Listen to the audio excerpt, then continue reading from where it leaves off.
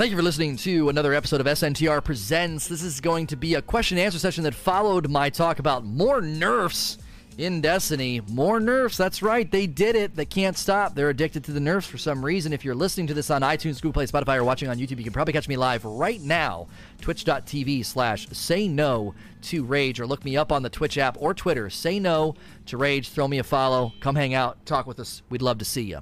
Going to jump right into the question and answer. I'm not happy about the nerfs. I made a lot of argumentation as to why. I'm not going to revisit that now. It'll probably get revisited in the question and answer. That's typically kind of how it goes. So let's jump into the first question. Chris089. How would you like to see Skull of the Dire Ahamkara nerfed?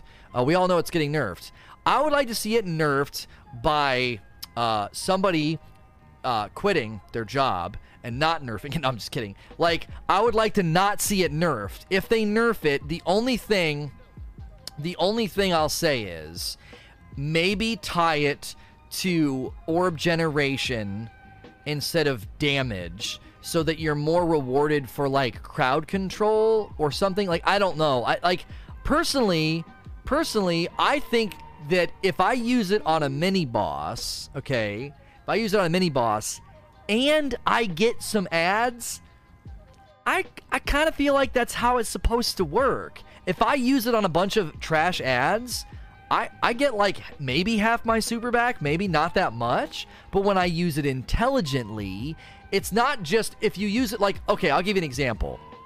If you just use it on a mini boss, I think you get about like half of your super back. If it hits a mini boss, like a yellow bar, and a couple ads, you get like 75 to 80% back, sometimes like 90.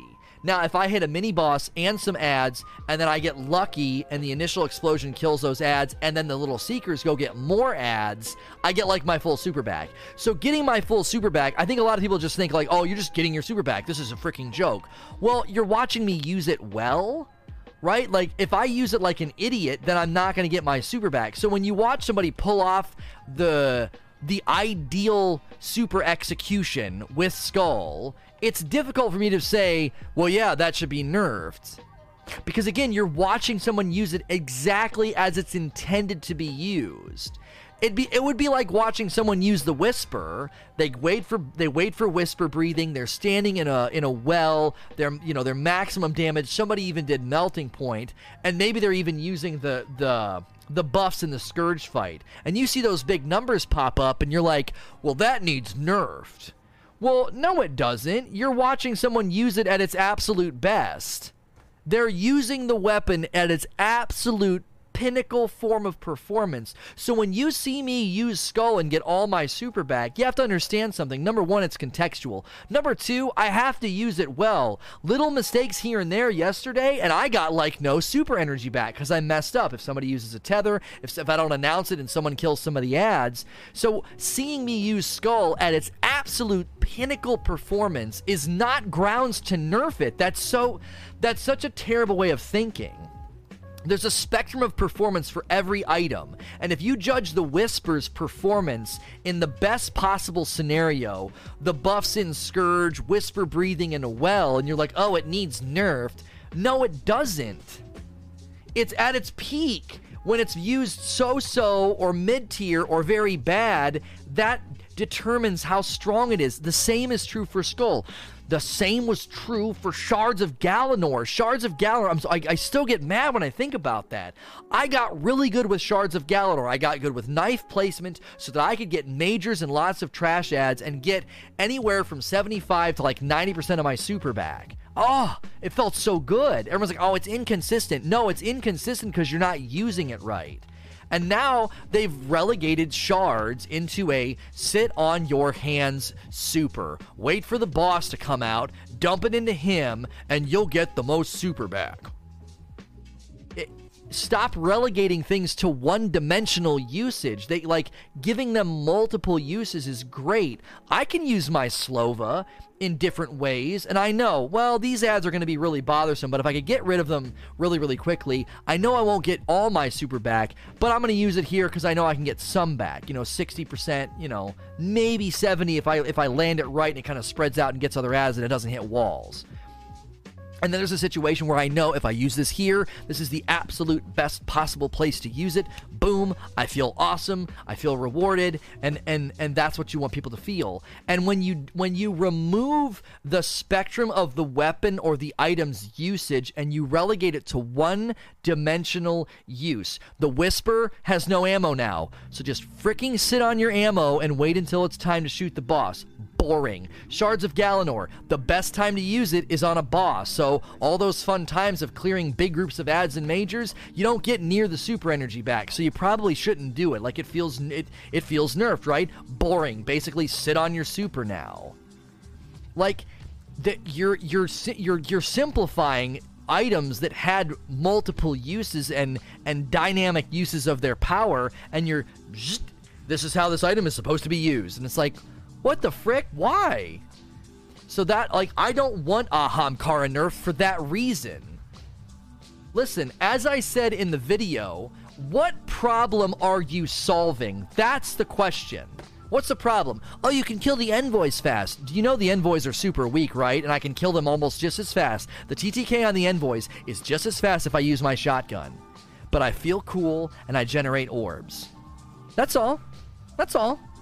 I'm not negating a mechanic when I use it. Seriously, watch us play Gambit Prime. The envoys aren't even that strong. They die really fast. But it's just me playing how I want. You're empowering me to play how I want. It's not trivial. It's not suddenly too easy. It's a combat choice that you just took away from me if you nerf Ahamkara. Or, as you saw in Scourge of the Past, I'm up on a rooftop. I got my Whisper, I got my shotgun, I got my bow. Oh yeah, I gotta take these shields off the boss. Can't use your Whisper for that anymore. What should I use?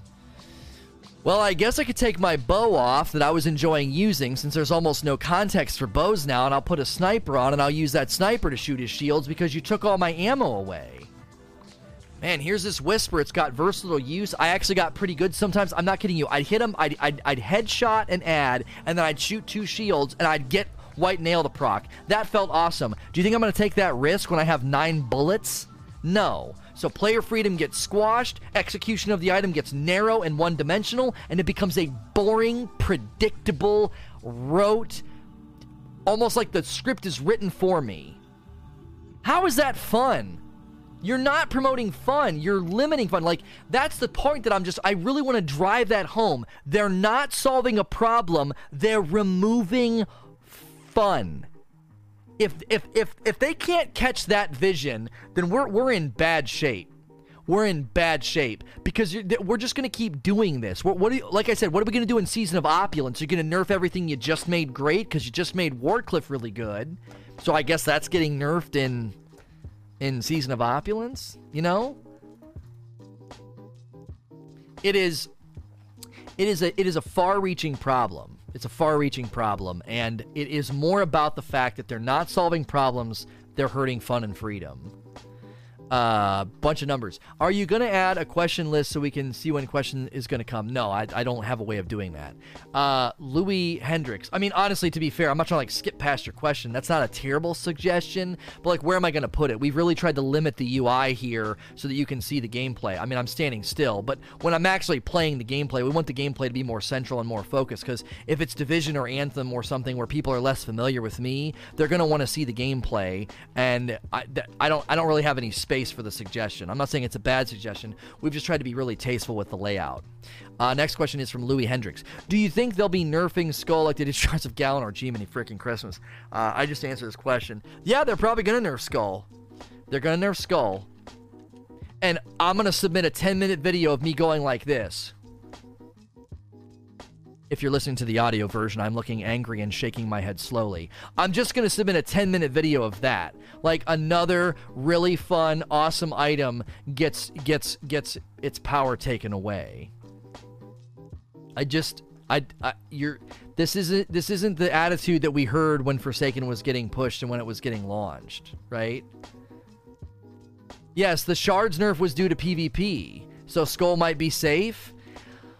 Yeah, I mean, Skull may get ignored for a really long time because it isn't messing up PvP. That is a good point, but I think once you watch people play Gambit Prime with it, you're going to see that Bungie's going to determine it needs nerfs because Gambit Prime is a PvP environment, and it's unbelievably strong. Like, Skull of the Ahamkara, play an entire game without anybody on Skull against people who have Skull, and you're really going to see that, like, people are going to argue that it needs nerf because, again, in a PvP environment, it's slanting things significantly. I mean, it just, when we have two people on Skull, it's wild what we can do. But it's fun, and it wouldn't be that big of a deal. Now, thankfully, Shards of Galanor is actually really good where the envoys are out. The envoys, I always call them envoys. You can say it both ways, but I get like self-conscious because people are like, it's pronounced envoy. Anyway, Shards is actually pretty good there. It actually is, because they're such high-ranked enemies. It registers as like a lot of hits on a high-ranked enemy, and you get a lot of your super energy back. And if you're paired up with somebody who's doing the same thing with Shards or with Skull, you're just giving each other orbs. So to a certain extent, Bungie might say it's not that big of a deal, because whether you use Shards or Skull or even just a regular Nova, if you're using those on the envoys and feeding each other supers, it's totally fine. You could even use Orpheus rigs and probably generate a pretty good number of orbs. You're doing the same thing, right? You go in, you kill them with the super, you generate orbs, somebody gets their orbs, they go to the next one, they kill them with their super. Like, they may look at it and say, you know, Skull's not really breaking any of the rules here. These other items and these other supers are doing the exact same thing. They're getting rid of the envoy and they're creating orbs. There's no problem here. I hope that's the determination they come to. The reason I think Skull's going to get wrecked is because the areas leading up to that. When those really stout mini-bosses come out, I make light work of them. I delete them from the map and everybody around them, and guess what? I get basically all my super back. I mean, it's not the envoys and the envoys. It's more than that. Now, I made this mistake again. I missed a bunch of subs during the talk because I wait to call them out, and I am sorry. Waffle Rabbit with the Prime sub, a gifted sub to Captain Hook, Gamer Brit with a Prime sub, Hobbit Spartan with 5 months and it's a tier 2, thank you so much, a Prime sub from Botchley, Dave223 with 10 months, and a Prime sub from Smudge. I am sorry, guys, I meant to read through those after the 10-minute video section and I didn't. I apologize. That was a lot of people that subbed over the last 30 minutes, and I hope you're still here. I do not like neglecting sub callouts. And Krizik with a Prime sub, thank you very much for your Prime subs, guys. I greatly appreciate that. Is Flows, what has been your favorite DLC in Destiny history and why? Rise of Iron, because of Wrath of the Machine. Wrath of the Machine is still, to date, an immaculate work of art. There is just so many special things about Wrath. Wrath of the Machine is fantastic. Followed by Age of Triumph. Wrath of the Machine and Age of Triumph, changed my career, honestly, because it took us to levels that we wouldn't have gotten probably to otherwise as a channel and as a community. King's Fall basically gave me a career in streaming, okay? And then Wrath of the Machine and Age of Triumph gave me like a successful platform in streaming. It's like it was kind of like a phase 2 for me. But even if I wasn't a streamer and I just looked at the raids and I looked at the content, I would always go back to Wrath of the Machine and be like, this thing is an absolute layers of value work of art. There's just so much about Wrath that they got right.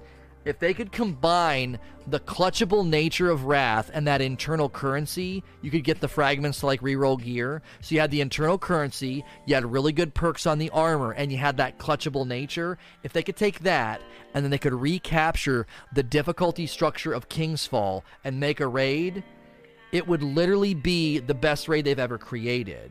One of the reasons that the lack of prestige right now, I understand it, but it really makes me miss what they did with King's Fall. King's Fall, to date, is their best approach at making a normal and a harder version of the raid because they built hard first. take them to the cleaners. What's the most we can throw at a given team? How hard do we think we could make this? And then they dialed it back for normal. So the transition from normal to hard was beautiful in King's Fall. It was done so well. Now, King's Fall was really mechanical, and it wasn't clutchable, and there was no internal currency, and the gear sucked. I mean, sucked. So that, like, King's Fall got that aspect right from a logistical standpoint, but the loot in King's Fall, the lack of being able to clutch it being so mechanical, really made it less like it was hard to love King's Fall. We loved it, but it was hard to love it in repetition. Does that make sense? Like, everybody loved King's Fall. It was epic in scope. Oryx is still to date the best. He is still to date the best antagonist in all of Destiny. So awesome looking and sounding in his cutscenes.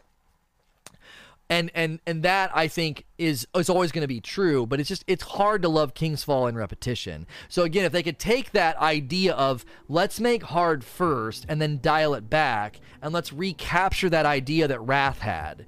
Good gear, great perks on the armor, an internal currency of value that gives you stuff beyond the 3 runs, and that clutchable, the team rallied and had success. You take that and combine it with that hard to normal difficulty structure of King's Fall, and it would be the best raid they've ever made. And Scourge of the Past is actually really close. It's got a lot of the pieces. I'm telling you right now, the final boss fight in Scourge of the Past is the best boss fight they have ever designed. It sucks now because they messed with Whisper. That's still, from a design standpoint, that fight at Scourge, it is immaculately built. It is so smart. All the things you have to do. The boss is not a prop who just sits there and waits for the bake. He's big and moves around. He shoots at you. He has a shield. He has a stunning thing. There's the teams that have to gut bust, the guys. There's the tank. There's the guy reading the map. Like, you're on rooftops and you're sniping. There are so many layers to the Scourge fight. There's no boss fight that has everything that Scourge boss fight has. There's no boss fight that does. Every boss fight's going to fall short somewhere, and that boss fight is just, it's so good. I can't say enough good about it. It's so fantastic. It reminds me of Axis Challenge Mode a little bit, but better. J2J squared. Do you think it's possible that cross-save could be added in the fall? Luke Smith's cryptic message made me wonder. I know they want to do cross-save, and I know I still owe you a King's Fall run, Mel. I don't know. I'll make it up to you someday. I don't know how I'll make it up to you. Bring King's Fall to PC, and you're first in line. I'm sorry, sister. We never went back. Yeah, I don't know. I know cross-save is something I think that they would like to do. I think everything being on the Bungie.net servers is good. Is making it possible. I think it definitely could happen. But we'll just have to wait and see. And Navrin, how are you feeling about the upcoming Anthem patch? This is not on subject, so I'm going to give you like a one-liner. I'm glad that they're working on quality of life and bugs, but generosity and endgame loot incentive has got to be significantly and quickly addressed. Vidcillas, are you later going to do Crucible or raids with fans? No, I don't like doing service style, come raid with me, come play with me. I don't do that. I play with some viewers, we do some things. I've got people that I know are like really, really good, and we can kind of go in and have a good time. This is not a come play with the streamer stream. I don't do that anymore. I don't like doing it. Easy E609. Do you think their choice to nerf Whisper of the Worm ammo capacity was solely to push people towards using a better variety of heavy weapons, with what they did with the Ward, with that, will the Wardcliff come to reign? Seems a team of Wardcliff and Well can melt Gambit Prime Boss on Phase 2, according to Glad's video. This is precisely why their decisions are bad. Because they haven't taken away the trivial nature of the bosses. As you just said, you could even wait till Stack 3 if you really wanted to play it safe. A Well with 4 Wardcliffs. I mean, the only problem you're going to run into is not having the heavy ammo. So you're going to have to make sure you're kind of kitted with either, I don't know, maybe perks to feed your heavy ammo or something. I typically sometimes get to the end boss fight and have like 1 or 2 Wardcliff shots instead of a full amount of Wardcliff shots. So that may be a potential pain point in your strategy. But again, what you're saying is a really, really good point. Okay? If if you're trying to take away from people, like, oh, we want people to use different heavy weapons, as I said in my talk, stop breaking the train to get me to use the other items. Just buff Wardcliff and grenade launchers and let me frickin' decide what I want to do. It's not, I'm setting my coffee down. It's not up to you what I use. It's my gear, it's my character, I've earned it all, let me make the decision. You keep breaking the train to make me play with something else, and eventually all you're going to end up with is a bunch of hobbled trains in the room. Oh, well, I switched to this. Wardcliff's really fun, and you hold it with, like, this fear. You're, like, looking over your shoulder, like I am with Skull, right? You're like, they're going to break this, dude. I'm loving this. This is so much fun. And it's only a matter of time before they come in. Oh, no, don't break it. Please don't break it. And they break it, and they're like, here you go. It's weaker now. It's like, that's how it's starting to feel. I'm clutching every strong item with, like, this internal fear of, like, this will probably be fun for a little bit before they take it away and when they nerf it.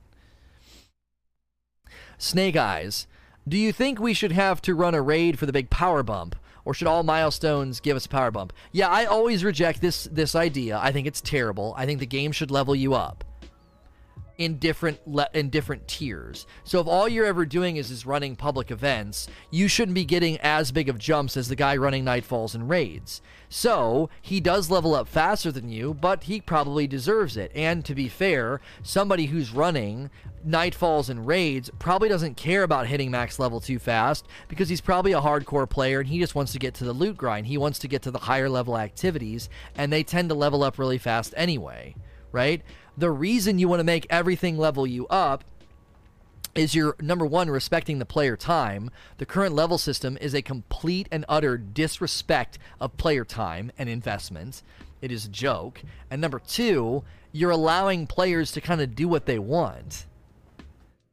You're allowing players to do what they want. Like, if you love public events, then by all means, man, go to town.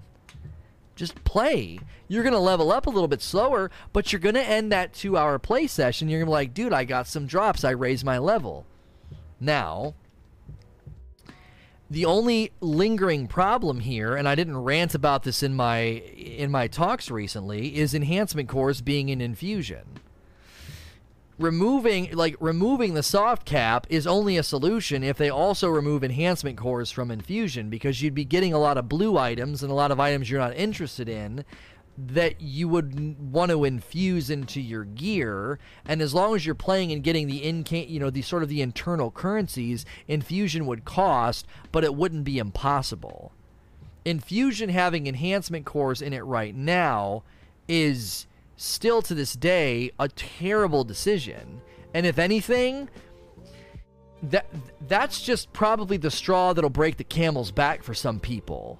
If they have the experience I had today and they just can't get the right drops and the right things to fall, you really pour salt in the wound when they finally get the things they need and they go to infuse and they're like, my dwindling enhancement cores. Eventually, I'm going to have to go do activities I'm not interested in to get enhancement cores. Oh, and let's remind everybody how horrible the enhancement core grind is. First, you have to grind the Tangled Shore for ghost fragments that don't stack high enough to even buy all of the ones that you can get, okay? And doing the Tangled Shore earns you basically nothing in your power grind. You're literally just getting, like, glimmer and drops. Now, you might get primes while doing it, but you get primes everywhere else. So you're being kind of forced and shoehorned over, like, they'll get you over here, you got to go to the Tangled Shore. Then once you get enough of the fragments, okay, which that takes a while, I don't know, maybe an hour to get enough of the fragments, unless you really bliss it with 3 people. Once you get all of the bounties to go get your enhancement cores, it's only 6. And half of the bounties, you have to stand around and wait for an HVT. So you have to do what I'm doing right now. Now, I'm doing this because I'm talking to you and I'm not focusing on the game. But that's the grind for enhancement cores. It is a terrible, segmented, non-rewarding waste of the player's time. 3 out of the 6 bounties just stand around and wait for a freaking HVT who either doesn't show up, or if he shows up and you miss it and somebody kills him, you don't know where he's going to spawn. Sometimes they spawn on the backside of some area and then somebody blitz kills them and then you don't get credit for it. Sometimes it's the HVT that you don't need, so that just means you have to wait even longer. Like, there are... I mean, it almost gives me heartburn how deep the leveling flaws go. Like, it's deep and it's bad. So again, if somebody can stomach the terrible nature of this leveling system, and then they get on the back end of leveling and they want to infuse and they start running out of enhancement cores, that could very likely be just the straw that breaks the already fragile camel's back. Like, dude, I'm so sick of not being able to do the things I want to do. Everything you're saying is the whole reason why my husband and I haven't played in months. We both have limited playtime. It feels pointless to play. Feels like we're getting nowhere. Right, like that's why I said it is literally the fabric of an RPG to feel a sense of progression after a play session, and that fabric is just tattered and torn. It really is one of the worst parts of the game right now, and it's the doorway into the content. It's the doorway into the content. So I hope they change it, because honestly, if the cadence of this content is meant to bring people back in, I'm worried that it's continuing to bring people back in and give them plenty of reason to not just not come back, but to never come back. Truly, that's the real danger. That is truly the real danger, is that folks are going to keep coming back 2 season pass deliveries now in a row, right? 2 in a row, where they come back and they're given a whole lot of reason to just be like, this just isn't the game for me, man. I can play for 2 hours a night, and those 2 hours feel like an absolute waste of my time. And so I guess just Destiny's just not my game anymore, you know? And I think that is my biggest fear, is that you have completely fractured the foundational entry point of the game. And if you fracture that so much, then people come back and it's like, there's really nothing for me here. You know, it's this weird, long, drawn out, piece. I played 6 hours yesterday and I barely reached 652. It's just...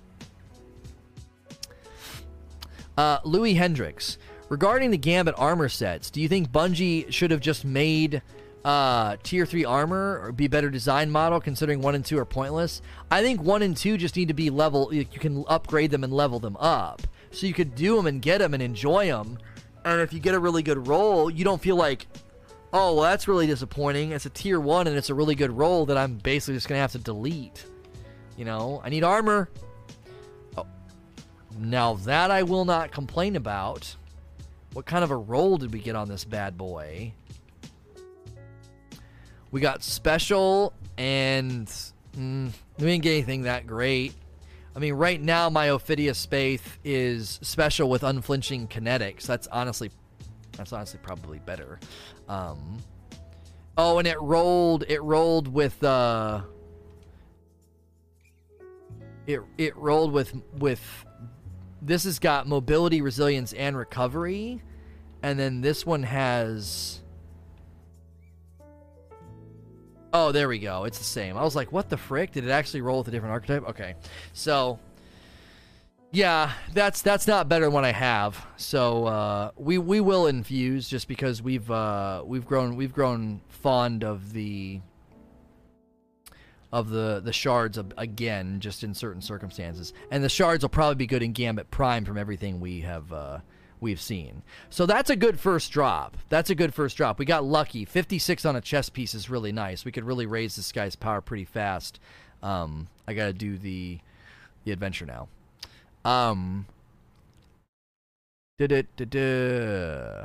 Ionic Dream said, you started your stream with why you're not playing Anthem, and with your comments, I have to ask, why are you playing Destiny?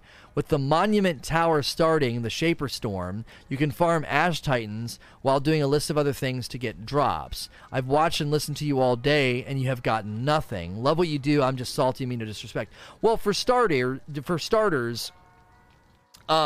this is a new season, and it makes more sense for me to keep grinding and talking to the community, because this is the hotbed time to discuss the game and interact and have Q&A. Anthem is in a lull, a self-created lull, and they have their March 12th update.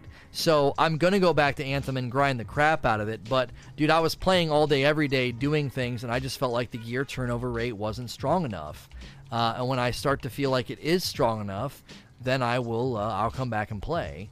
Again, you have to understand something. Like, Destiny is still very much kind of like my main hub game, even though we very clearly can do great things in Anthem to great numbers and to great community growth. I don't want to force the issue and play when it feels like there's nothing to do. That wouldn't be good content. Now, you're like, but you're playing this and you're not getting anything. True, but I'm still leveling up ever so slowly, and to be fair, Lono ranting and raving about Destiny is kind of part of my brand. So it's not an abnormal thing to see me playing content and praising but also criticizing it, because I do think they've done good things here, but I also think there's just a lot that still is frustrating me as well as the people that hang out here. And it's kind of therapeutic for, somebody to sit here and listen to me rail against the things that they don't like, and they don't necessarily have that voice to say it because they don't have Twitter and Twitch and all that. And so me offering this as a place to both let them speak that into existence in my Q&A, also in my chat, but then to also hear me saying it is, I think, again, like some sort of therapeutic. That's why I got into content creation was, Angry Joe and I don't see eye to eye on Anthem.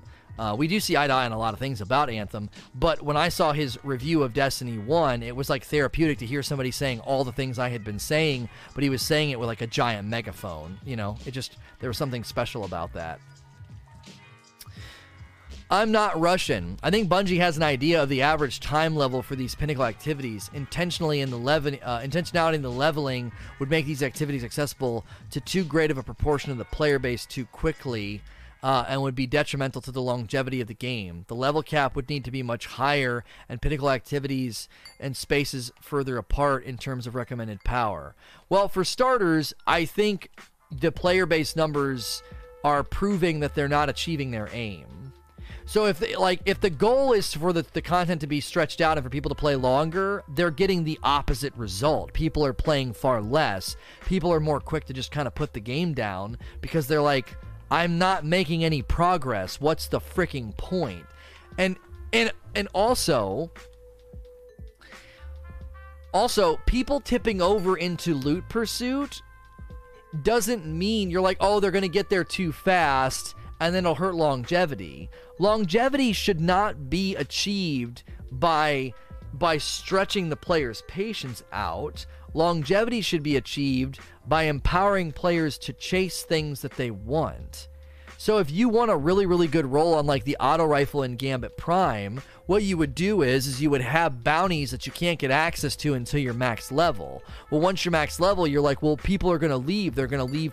They got there too fast. No, that's not true. That's not what typical players do. That's not what Season Pass content's meant to do anyway. Season Pass content is meant to give us an endgame grind, an endgame loop. You're not meant to do annual pass content as like, well, I spend 2 or 3 weeks leveling and then I finally get to the meat of the content. Just look at the way they rhythm look at the rhythm of the content as a refutation for what you're claiming. Tier 2 Reckoning comes tomorrow, and the content just came out. The content's basically paced out over a month, so they're giving you content to loop through. Like, that's mainly what you're meant to be doing. So according to what you're saying is we should go through milestones ever so slowly over 3 weeks to a month or more, and that's our engagement with the Season Pass content? That's not even the Season Pass content. That's freaking milestones. Like, a week of grind doing basic activities and getting level bumps to kind of like for like the hardcore player. Like maybe it takes me a week to hit 700. That's no big deal because I'm a hardcore player. So my sentimentality is I'm trying to get to the end game so I can chase the loot. To the more casual player, you're like, oh, they're going to level up too fast. No, they're not. They're going to end their 2-hour play session. They're going to be like, okay, cool. I went from 640 and I'm now 648. And then the next day they're in their 650s. And the next day they're in their 660s. It would still take them a while if it's incremental and based off of the activities that they engage with. It wouldn't be instantaneous. right? Like, I think people hear what I'm saying and like, oh, it's just immediately they're going to hit max level. And listen, even if people do hit max level really, really fast, again, I don't think that's the problem, because that's not the content. The content's not you leveling. The content is literally the loops that they're building. Reckoning, Gambit Prime, the Forges, things like Escalation Protocol, Blind Well, the Haunted Forest. That's the content loop. The content loop isn't daisy chaining yourself through milestones and not getting rewarded. That's not content. Now, I'm not saying they can't reuse old content. I'm one of the people who's always talking about how they don't reuse old content in a smart way. I don't think it's very winsome to say, hey, welcome back to Destiny. You haven't been playing in a while. We have a new power level for you to reach. And in order to get there, you have to do content that you've already played a bunch. And not just for like a little bit. You have to do it a lot. You have to really, really do it a lot. And it would be one thing if they told you that and you always kind of got a level bump. So there was always like that trigger in your brain of like, well, this isn't so bad. It's okay. I mean, I am going through old content, but look, ding, dopamine injection. I got a reward. Ding, dopamine injection. I got a reward. And so then you keep playing. The problem is the way they set it up, that doesn't happen. You put in 2.5 hours and you're like, well, I didn't level up at all. I got 4 energy weapons that didn't help me, and I got a pair of boots that barely moved the needle. And that's your play session for the night. You got home from work, you propped up your feet, you put your kids to bed, you're sipping on a beer, and you're playing for 2 hours, and you achieve nothing. Because people are like, why do you care about casuals leveling? I'm not calling for casualification. I'm calling for sensible leveling, because if you don't do sensible leveling, even someone like me is getting irritated. I play for 9 hours a day, and I really don't like having my time disrespected any more or any less than the casual player. What? Do you really want to put in 9 hours, and all throughout those 9 hours you feel like your time's being disrespected? Yep, another milestone. 4th milestone in a row. Did literally nothing for me.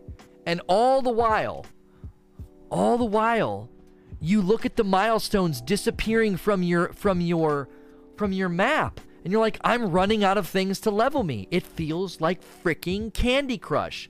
Sorry, you're out of turns for the week. Please come back next week if you would like to level up some more. Well, not really. You might not level up at all because, well, it's RNG based. It's just, if you can't see that the leveling is bad for the accessibility of the players and people enjoying their time, I don't understand what game you're playing. That's the big question, right? I said this earlier. Who is playing this game and not achieving any level bumps and saying, man, oh man, sign me up for more of that? Who is getting level bumps at a reasonable clip and saying, nah, this is too fast, I'm out of here, dude. I'm out of here. I think you're extreme on this. You get like 40 milestones a week. Yeah, but but if you don't want to do them, Grandpa Blackout? I don't like Crucible. I gotta play 5 games of Crucible to get both the milestones, and I can do that. That's an hour and a half or more of my time, and I can get nothing for it. I'm not blowing it out of proportion. It's not about the quantity of the milestones. It's about disrespecting the player's time. If I know that I do this and I get a bump, I can stomach it. Half the milestones are in the raid and most people don't raid. Yeah, there's that too. I respect your opinion. I disagree. But there is no disagree. You're wrong. You are literally wrong. I can play a piece of the content that I don't like and not get rewarded for it. That's a fact. You can't disagree about that. That's a reality. That's 2 + 2 = 4. The fact doesn't care about your opinion. That's literally what can and does happen often. Now, you can be like, well, I think that's good. Well, I think your opinion is not in line with virtually every RPG in existence. So you're in an enormous minority. No, I think it's totally fine. Yes, I think it's totally fine to limit how people can level up, drag them into content they don't like, and then after an hour and a half or more, they get nothing for their time. I think that's a great value point. No, that's just ludicrous. I'm not wrong about not being upset about it or having to play tomorrow for a bump, but you can't play tomorrow for a bump. You got to come back next week, homie. Once this milestone is gone, it's gone on that character. You got to come back next week. Again, what you're saying is ludicrous. You're saying it's totally fine to disrespect the player's time because I can come back. Dailies? No, you cannot come back tomorrow and do dailies. There'll be one daily waiting for you. One. And it'll bump you 1 power on 1 item. Like, I appreciate you disagreeing with me, but you're not even really representing the situation accurately. You're saying, oh, I can come back for dailies. There's like one daily, and that's it. And then the next day there's another daily. It's on like a 4-day rotation. The truth is, Milestones was added at the launch of D2 Vanilla because D2 Vanilla had nothing in it, and they wanted to stretch it out. And we're still living in that terrible leveling system. It's painfully stretching out how long it takes you to do something, and it's doing it to the point where it's breaking and people are like, I'm done. I'm completely done. I can't take this anymore. It's like stretching the pizza dough too thin and it falls apart. It's like, no, we can make the pizza bigger. We can make it bigger. Keep stretching it. Keep stretching it. And then it falls to pieces because you stretched it way too far. You're stretching the player way too far. And like what John's saying, my daily last night gave me an edge transit and it was lower than my Dreaming City Sniper. So think about it like this, right? If you're like, oh, I can come back and get a daily. Okay, you can come back and get a daily. The daily doesn't take you that much time. You get 1 item, and if that 1 item doesn't help you, that's it. You're done. Nothing else you can do that day to move that player forward. You can switch to a third player, but a lot of people don't even have multiple players. They have one character that they really like to invest in. I don't know anybody that's made the case that this leveling system is good. I really don't. Made a good case that it's good. Made a good case. Boss Dog 69. What do you think of the shotgun nerf? This is where people are going to think I'm like a hypocrite or something, but the shotgun nerf was needed because the shotgun was leaving its lane, okay? As I said about the Skull of the Dire, Ahamkara, and Whisper, they're functioning as they're supposed to. They're doing their absolute best in specific contexts and specific places, and it takes the intelligence of the player and the execution of the player to get them to perform at their absolute best. Shotguns were performing outside of their lane as a mid-tier weapon, and it didn't take any execution, any intelligence, or any like, oh, this is the ideal place to use it. They were literally, like, rapid-fire shotguns were functioning as power weapons. They were power weapons. Do you want to know why they were power weapons? Because shotguns originally in Destiny 2 were power weapons, and it just went unchecked. That's just the fact of the matter. The damage output of a rapid-fire shotgun was not a mid-tier weapon. You basically, if you ran a rapid-fire shotgun, you had 2 power weapons. That's why that nerf is totally acceptable and fine. Like, Skull of the Dire Ahamkara is taking your super and in the right context and in the right execution makes it the absolute best version of Slova, right? But I can't always have that functioning that way. Like, every boss, every mini-boss, every place where you were suddenly required to dole out a bunch of power, the shotgun was functioning as a power weapon with respect to its damage. Like, we showed through testing at Shuro-Chi that the Ikelos shotgun was outperforming exotic, heavy weapons. Like, it was bad for the power fantasy. As I've said before, I hate nerfs as much as the next guy, but you're not defending good power fantasy when you have weapons that are completely outside the bell curve. That's not how that weapon is supposed to function.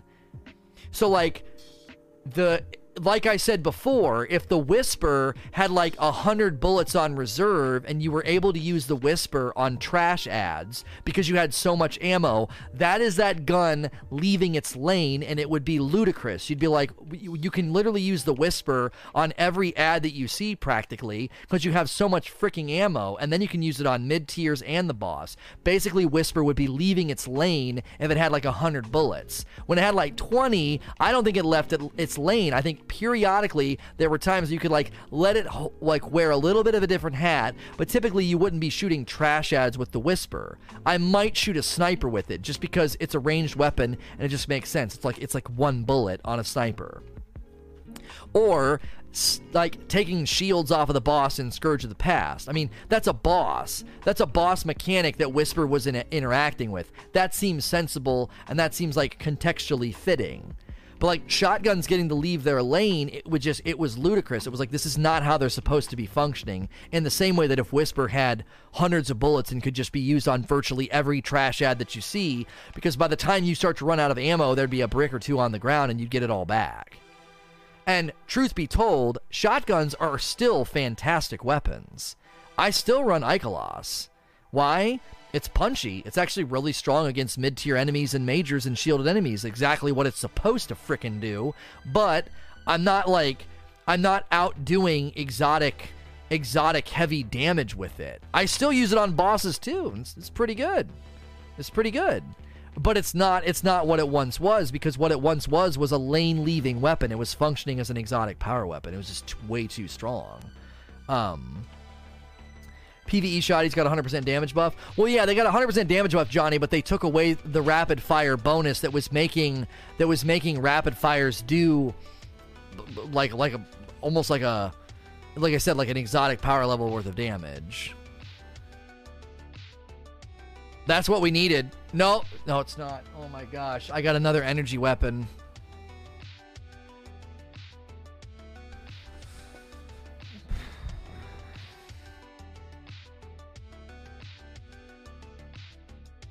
Thanks, Mama. Oh, I'm in Q&A. I can't do what I'm doing right now. I'm getting silent. I'm sorry. I'm very upset. I got a weapon that doesn't help me, and I'm like getting quiet about it and getting my lunch for my wife.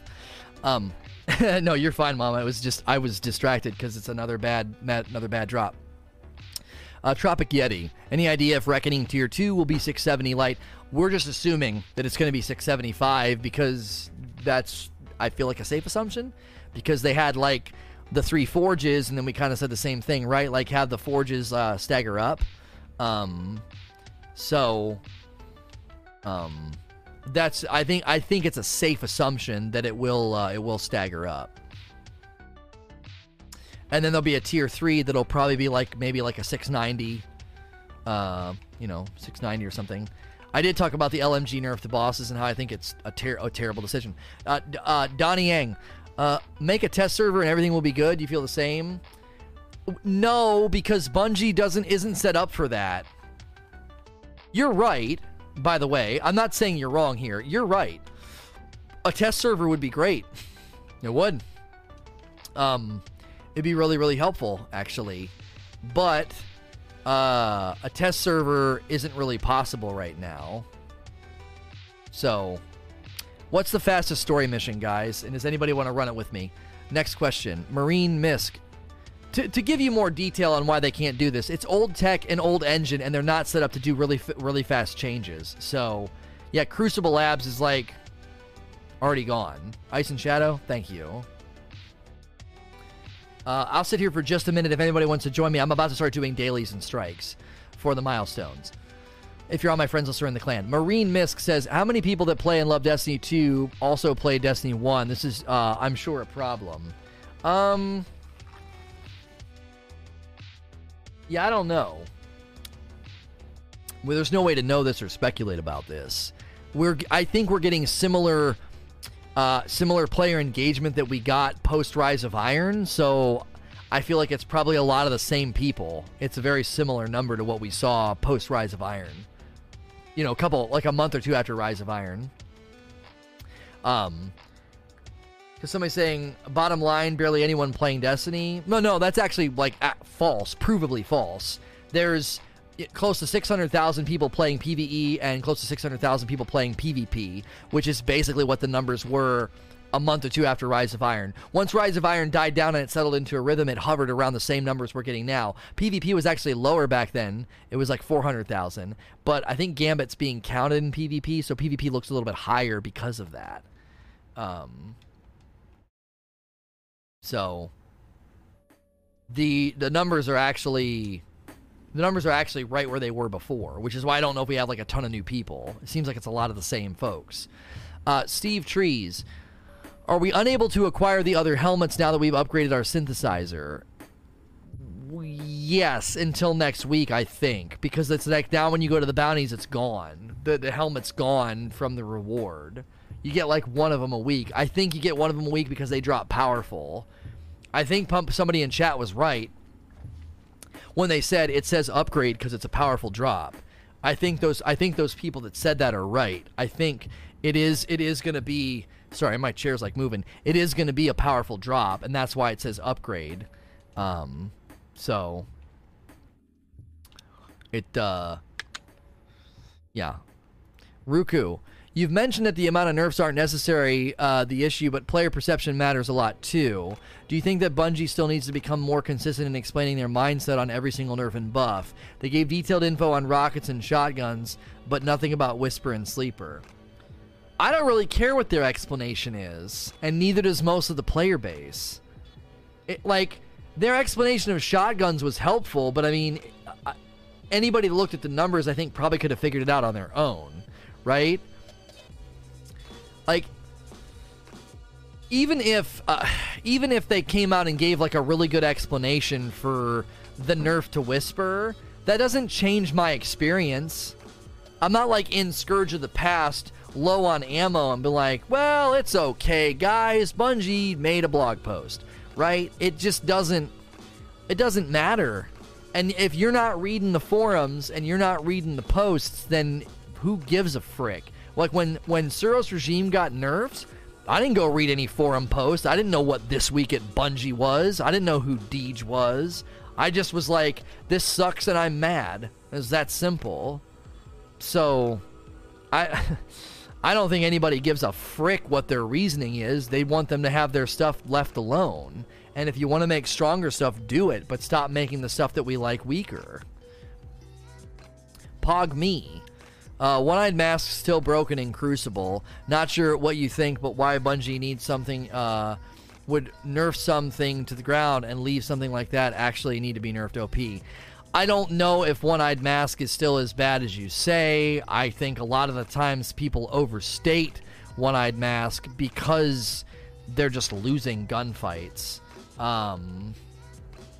You know, I'm not saying One-Eyed Mask is perfect or there's no issues with it, but I do think a lot of the times people do the same thing with Lunas and the Not Forgotten.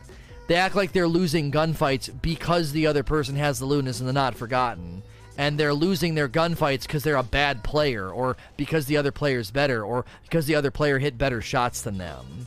Because people in chat are saying they nerfed it reasonably, it's balanced, it's not that bad, it's not broken. Because again, I think that I think people overstate how much how strong that item is. So I'm not arguing whether it's balanced or not balanced. I'm just saying I don't know either way, and I think it's really easy to make claims about how bad it is because that's just kind of what we do.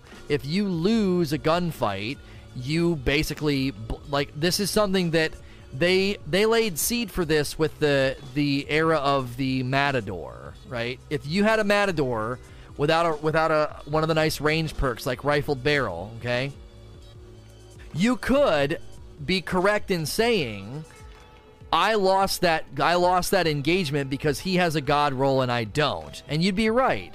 You could lose a gunfight with somebody using an IS Luna who has Luck in the Chamber.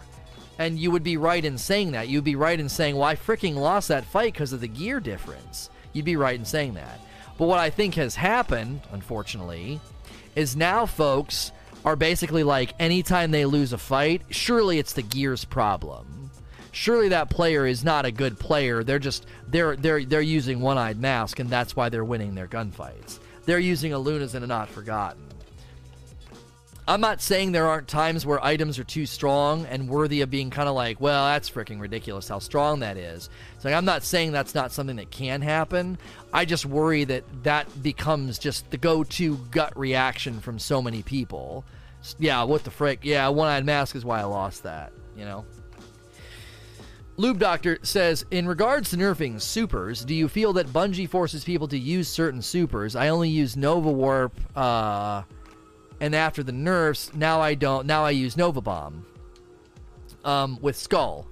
To me, it feels like the problems are still here because all it has accomplished is you make me main another super. Right, they broke your train.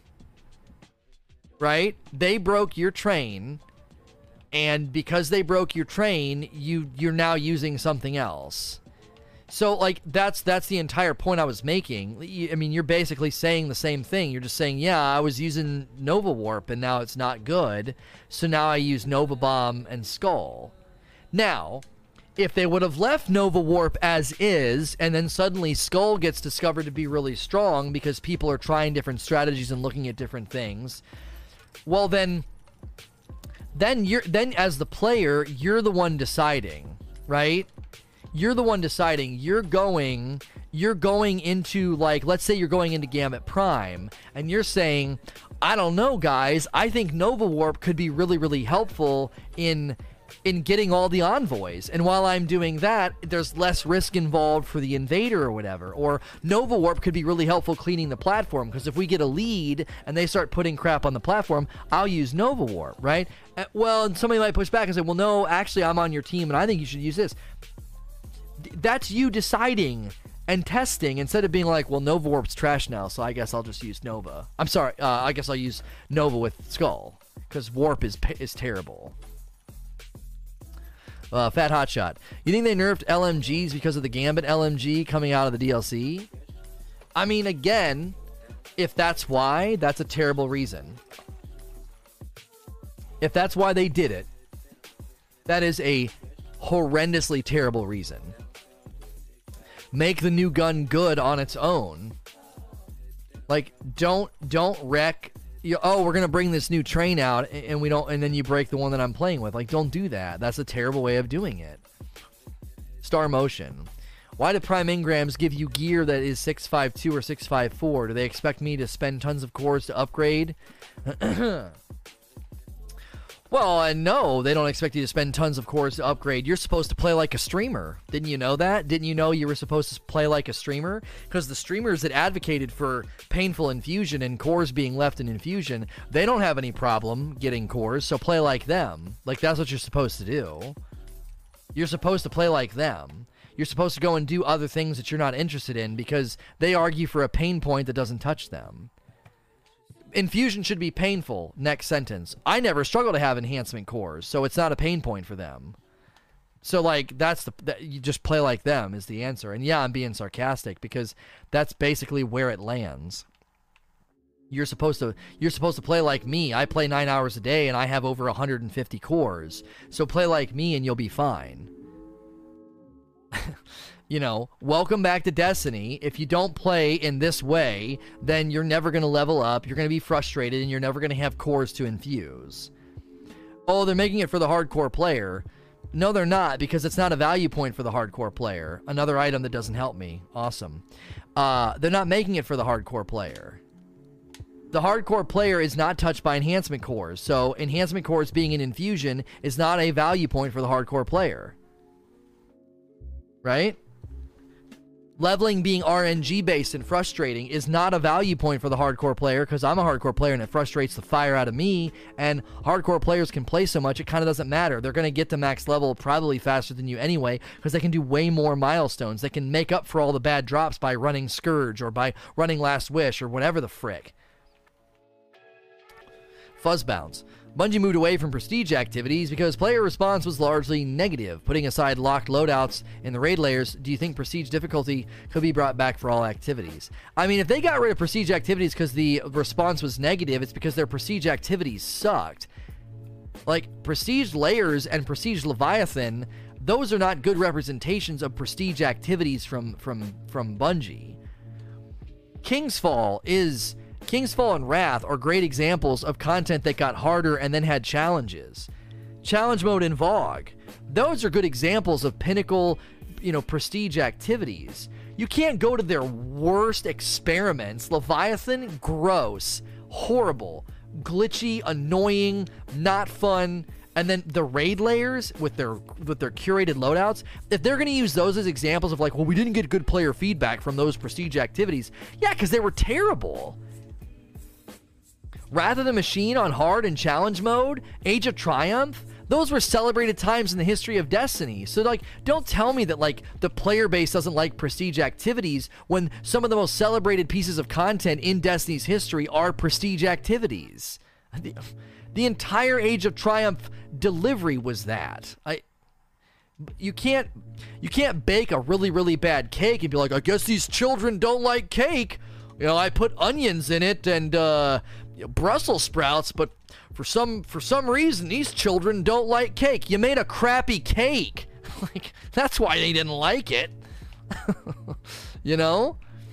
So I really think go back to Kingsfall. Go back to Kingsfall and look at how they structured normal to hard and recapture that, because I think that's the true structure and when they did it right. You made me upchuck a little. Sorry. Zara71. I feel like Blizzard has some input. They do the exact same thing in WoW. They make it really slow to level and gear up. Do you feel Destiny may be influenced in that way? No. I listen, if they've had maybe, like, I don't know, conference calls or discussions with folks from Blizzard, that's possible, but I highly doubt this is meant to be some sort of a mimic of what they do in WoW. Like, here's the thing. If you really look at what the milestone system was born in, it was born at a time when there was just no content or longevity. D2 Vanilla had nothing for you. Milestones stretched the content out. It also was, like, never explained, so I wasted a lot of my exotic bounties early on because I had no freaking clue that was going to be one of the main mechanisms of my leveling path. And also, WoW's leveling paths are set up for people that are going to pay a service fee to play a super, super grindy MMORPG. So, and Milo is making a decent point. It's really slow to level in WoW, and they're selling a max level upgrade. So they're monetizing a leveling shortcut. So they're actually making money. They've monetized the player frustration. I don't know about that. I don't know if we want to praise Blizzard for their system. And I also don't know if you could say that's influencing Bungie. I'd be very, very critical. You think I got fired up today. You've not seen fired up. If Bungie made the leveling crappy, but started selling, like, booster leveling packs in the Eververse store, holy moly, you would see another side of me. Don't you dare strain out and stress out the player and then sell them the relief. Don't you dare do that. You hit me in the head and give me a headache and then try to sell me the ibuprofen, get the frick out of my face. No, they better not do that. And if WoW's doing that, that's a total disrespect of the player. That you should not do that. And if Bungie starts doing that, I'll be on the front lines, like, yelling how bad it is. I don't think they'll do that. They know how the community would respond to that. That would be an absolute failure to understand what the player base wants. It would be horrible. And the only reason that would get off the ground is if they felt like there was an actual player base that would respond to it and buy. And then that'd be frustrating, right? That'd be that willing consumer base that gives ground and reason to do it. If the willing consumer base is buying it, that would be so bad for Destiny. They would lose players. They would lose players faster than they could blink. You would lose so many players if they did that. So I don't think it's sinister. I don't think Bungie is, like, going like this, like, yes, make it slow. Yes, we want players to be frustrated. I think it is, to borrow from Skill Up here, I think it's baked into the crust of Destiny 2 to such a degree that they're struggling to take it out. It's been in there since vanilla, and they're like, well, if we get rid of it, then there's so many pieces of content that are going to be damaged by getting rid of it. So again, I don't want to make it sound like they could go in and like push a button, but to me, I never want to make it sound like developers are just sitting back, leaning back, and not doing something that's easy. Their jobs are not easy. But how hard is it to get rid of the soft cap? It cannot be that difficult to get rid of a soft cap so blues and legendaries can drop where you are. Now, I just thought of something. Maybe they're worried about currency saturation, because if legendaries are dropping and helping you level up, you could basically just level up at an NPC. Now, my pushback would be, who the frick cares if somebody wants to do that? If they've played so much that they have so much currency that they can do that and bypass your leveling, who cares? It's a hardcore player that just wants to bypass the leveling, because the leveling is not a value point anyway, and they want to get to the end game. Who cares if that's what they do? It's not hurting you, it's not hurting them, it's not hurting the game, it's how they want to play. The players that are hurt the most by this leveling system would not walk up to Zavala and like dump tokens into him and level up. That's the only thing I could think as to like, that's probably the reason they're not doing it, is they can't tweak the soft cap with respect to world drops. It would also mess with the NPCs. Now, what they could do is they could remove the soft cap, and then you just cap anything that drops from an NPC that's not a milestone. Again, that might be harder for them to do, but I would think buying a package can be coded differently and be capped, and not the same as like a world drop from a public event, a Lost Sector, an Adventure, a Strike, or Nightfall.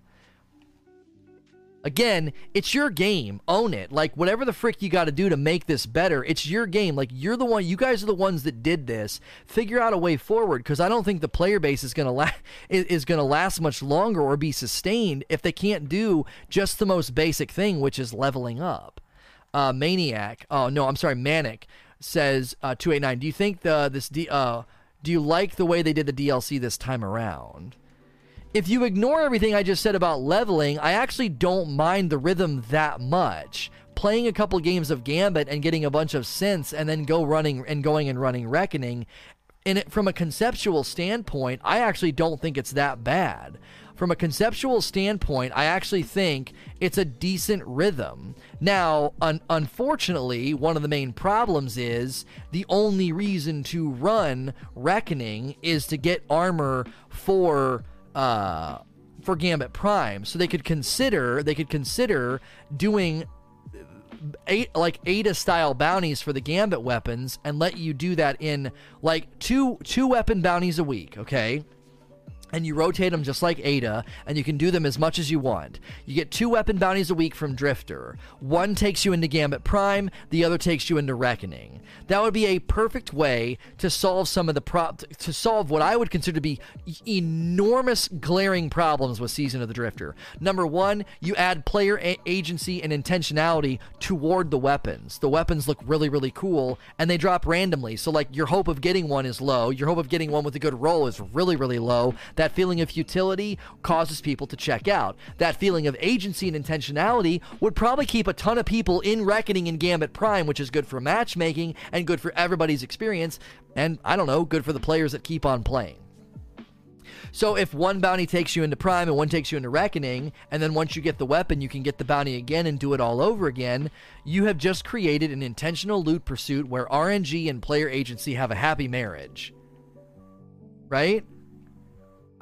People would do that. Like, yeah, I don't understand. Like, this is the way that the players are motivated. We're motivated by the loot. You haven't given us a clear path to the loot. You've created feudal loot that doesn't matter with tier 1 and tier 2 armor, and you've tied Reckoning to Gambit Prime in such a way that the only real reason to run Reckoning is for armor benefits in Gambit Prime, which, if you don't care about Gambit Prime or it's not your cup of tea, the PvE activity is basically worthless to you. It doesn't mean anything. So, but if you had those weapon bounties, then it doesn't matter what you think of Gambit Prime. You're motivated by the weapon bounties. And even if you're not really enjoying Gambit Prime all that much, you're creating a system where players are playing and feeling rewarded, and even if they're losing, even if they're not having a good time, it's kind of like when you'd play Iron Banner and you're like, it's okay if I lose, that's fine, the game's over faster, I get a chance at the Clever Dragon, Every game that ends is an opportunity. So the game is always laced with anticipation and a chance to be rewarded. So even if you're having a bad time, there's a psychological aspect of your brain that's engaged in enjoying the chance at the loot. Instead of being like, it's a 0, it's a 1, it's binary. You either like Gambit Prime or you don't. And if you don't like Gambit Prime, there's literally no reason to run it and Reckoning. And if you're like, well, I could get the guns, are you kidding me? Do you have any idea the chances of getting guns? Look how much I played Gambit Prime up to this point. 2 days of long play sessions and a long play session last night, and I haven't gotten a single gun to drop. That's ridiculous. The drop rate for the guns is atrociously low. Now, Chevy's theorizing you got to do in-game things in Gambit to get them to drop, but come on, man. I just got an exotic. I don't know what that was. Was that the Cerberus? That might have been the Cerberus. Was that the new gun? No, it's the Cerberus. And it's a 57 kinetic, and it doesn't do anything for me. So I just did another milestone that was a complete and utter waste of my time. I just ran 3 story missions, and I don't level. So that's now 3 milestones. Only 1 helped me. 1 out of 3 milestones. 33% of my time rewarded me with something. So the 66%, like the majority of what I'm doing, wasted. I agree with Chevy. I invaded, got a 4-piece, dropped the curated sniper after I got teleported back. Well, see, and Benji was talking about that last night. He keeps getting the curated sniper. And if that's the case, that's not a weapon pursuit either. He's already got it. That's like the Escalation Protocol shotgun. Once you had it, it's like you're done. You're fine. You got it. Ada's... I can't believe how much I have to point to the fact that Ada's bounties were so good. Like, I just don't get it. I don't understand why they didn't put a system like that in Drifter. Do you think Skull is only going to get nerfed because of the power it has in Gambit Prime? It only really works efficiently in places with a decent amount of enemies, such as Gambit and Forges. That's precisely why it's going to get nerfed. Gambit Prime is a PvP activity. So, Shards of Galanor got nerfed because of PvP. Don't kid yourself. Bungie didn't look at reports and like, whoa, wow, look at how much super energy they're getting in PvE. Well, this is unacceptable. No. You had people in math class showing that you could get, 7 blade barrages in one quick play match because Shards used properly was just unbelievably strong, and that's why it got nerfed. The only reason Shards got nerfed was because of PvP. If they were to give us any other trumped up reason, I wouldn't believe them. I'd be like, that's not true. We all know why it got nerfed. JD Gamer, what's your thoughts on the power drops being too low for people when doing weeklies and dailies? Listen, milestones should be big jumps. If I was in charge, next week I would say we've just put out a patch. Every milestone drops an item that is 5 power above where you are presently, and if you do pinnacle power weapons, like pinnacle power activities like Nightfall, Raid, Dreaming City, they'll be 7 higher. Well, what if we don't get the right drops with milestones? That's okay. We've removed the power cap. We've removed the soft cap. Every activity now gives you incremental bumps, small bumps here and there. You probably aren't going to want to infuse that much because you're going to run out of materials really, really fast. So while you're grinding pub events or strikes or something, just equip what you get and kind of make do, because they're currency. Or I would say we've removed enhancement cores from infusion just so you can kind of infuse as you go, feel empowered to use the gear that you want, and feel a sense of progression. That's what I would do. Soft cap, out of the game. Milestones are really big jumps that you can use strategically or just use whenever you feel like it. We've also changed all milestones to tell you what you're going to get. A milestone is either going to give you an armor piece or a weapon. So you can kind of navigate between the milestones. Like maybe you get to a certain point where you're like, I really, really, really need some armor pieces right now. I'm going to go do all my milestones that drop armor pieces. And then you kind of do all those. And then when you're kind of done, guess what? You don't have to stop playing. You don't have to go play content you're not interested in. You can keep playing Destiny, play the content that you want, and blow your mind here. You keep leveling up. What an unbelievable and unprecedented RPG experience. Do you mean to tell me I can keep playing the activities I enjoy and I keep leveling up? Wow, I've never heard of this before, except for every other RPG that I've ever played. Like, just do it. Do it. It's okay. You've taken my perk ideas, my boss ideas from Gambit, and you've shoved them into the game. There's no loss of pride here, okay? Just do it. Get rid of the soft cap. Do it. Again, I'm not taking credit for the things they've done, but for frick's sake, go watch my content pre-Drifter.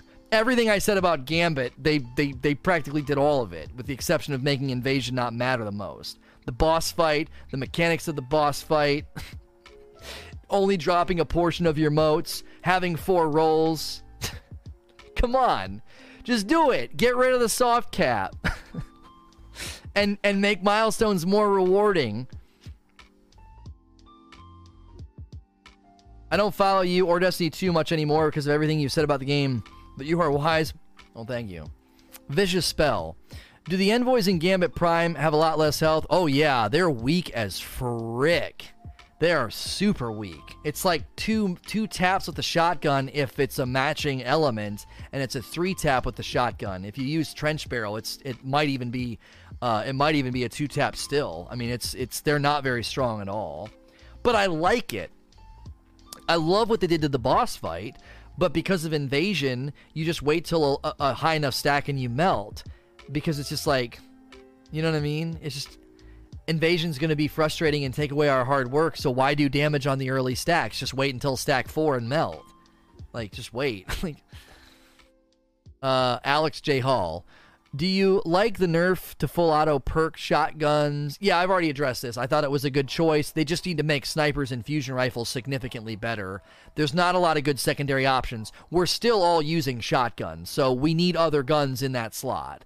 I still think they need to change SMGs to be energy weapons, and you cut their ammo reserves in half, and you make their damage significantly higher, so they can be a spray and pray gut buster shield popper, and they'd be a great PvE weapon for your secondary. Like, put your hand cannon away and just spray your SMG on like a major, on like a shielded enemy. I still think SMG should be a secondary weapon. Just give them energy. Well, what about PvP? I just don't care anymore about PvP. Make the weapon system make sense. And like fusion rifles and snipers too, like just make them viable secondary options. Now, snipers are always going to struggle because there's not a lot of ranged encounters, but at the very least, both fusions and even they could consider SMGs could be really, really good energy weapons. And swords, just move swords to the energy slot. Like, move them to the energy slot. Cut their damage, increase their ammo capacity, and move them to the energy slot. And once more, I don't care what it does to PvP. That's where swords belong right now. They just don't make sense as a power weapon. They don't have footing in that slot. Boise B, why haven't they nerfed bygones or pulse rifles in general? It ruins Crucible with camping players. Now, play different, dude. Those guns are fine. No, I don't agree with that at all. I don't even play PvP. I mean, there's lane campy choke point heavy maps. Like, deal with it. Figure something out. Like, I know it sucks and it's annoying when 3 people are sitting in a room and you walk through a door and get melted by pulse rifles, but we wanted a faster TTK and you got it. And there are some maps that just really favor choke point lane camping, and there's not much you can do about it. The guns themselves don't need nerfed. The maps are problematic in some cases, and it favors that playstyle. It is not the gun's fault. Stop blaming the guns, man. Like, it ain't the gun's fault. Soldier on Music. Does the inconsistency of the nerf scare you? I feel like there is one person in charge and each weapon, and they're not talking to each other. Oh, there's one person in charge of each weapon. How does Skull exist but Shards was too much? Makes it feel like no one is steering the ship. No, it makes it feel like PvP is steering the ship for whatever reason. Shards was a problem in PvP, and that's why it got nerfed. Skull is not a problem in PvP, so it got overlooked. Now, Skull is probably going to be considered a problem in Gambit. Again, not because of the envoys. The envoys. The envoys are super easy to kill. So, sure, you watch me use Skull and you're like, oh my gosh, that's crazy, he got his super back. But, like, I could keep my super and kill him with my shotgun either way. Like, it's not this huge difference in TTK and efficiency, but it does generate orbs. Shards is great there, too, and generates orbs. So Shards is actually really good on the envoys. The real reason that Skull is broken in Gambit is because of all of the mini-bosses that come out.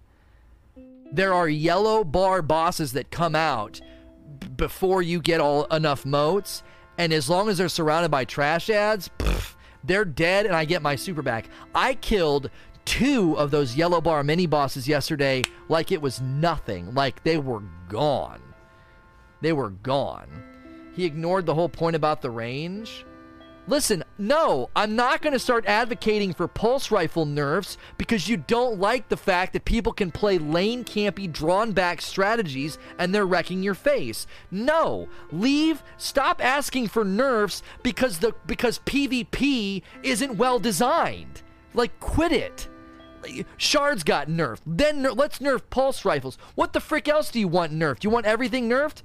Because PvP is poorly designed, they've got bad map design? Come on. Leave the weapons and the gear and the power alone.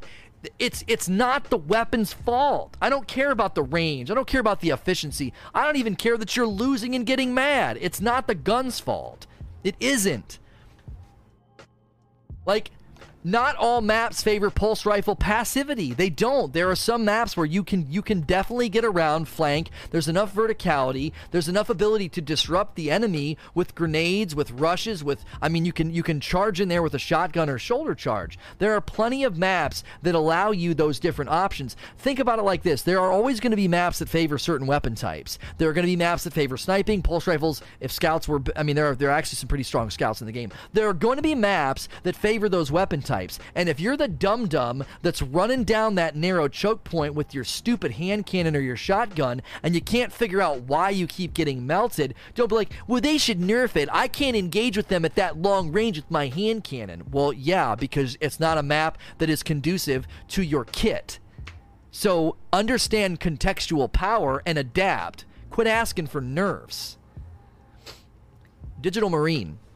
It blows my mind that we didn't get a vendor world loot refresh. What refresh? Well, they didn't do it in Black Armory either. It's bad enough Bungie's still leaning on the milestone system for leveling, and it becomes even worse when nothing dropping exciting more thoughts. I mean, personally, I think they're holding on to year one loot pools and year one NPCs, all the planetary NPCs. I think they're holding on to those on purpose. I think they're going to use them later. I think they see how much is there, how much potential is there, and they don't want to kind of use it right now. Because seriously, I do. I think right now when you look at the content they're delivering, it's thematic. It has like a theme, but it also seems like it's a kind of get us through the dry spell kind of stuff. So when I say that, I'm not saying that this content is bad because it's thin. By its very nature, it is supposed to be thin. But it does seem to point and indicate that they're kind of intentionally leaving things on the shelf so they can use them later. Because if we get all the way to September and then they start bringing back the Infinite Forest, Escalation Protocol, Blind Well, refreshing NPC loot pools, it'll honestly feel really, really sort of like, oh wow, there's so much new stuff to do. Yeah, recycled content. Well, shut up and don't play. Like, I honestly think most people will look at that and be like, holy moly, look at all this stuff we can do.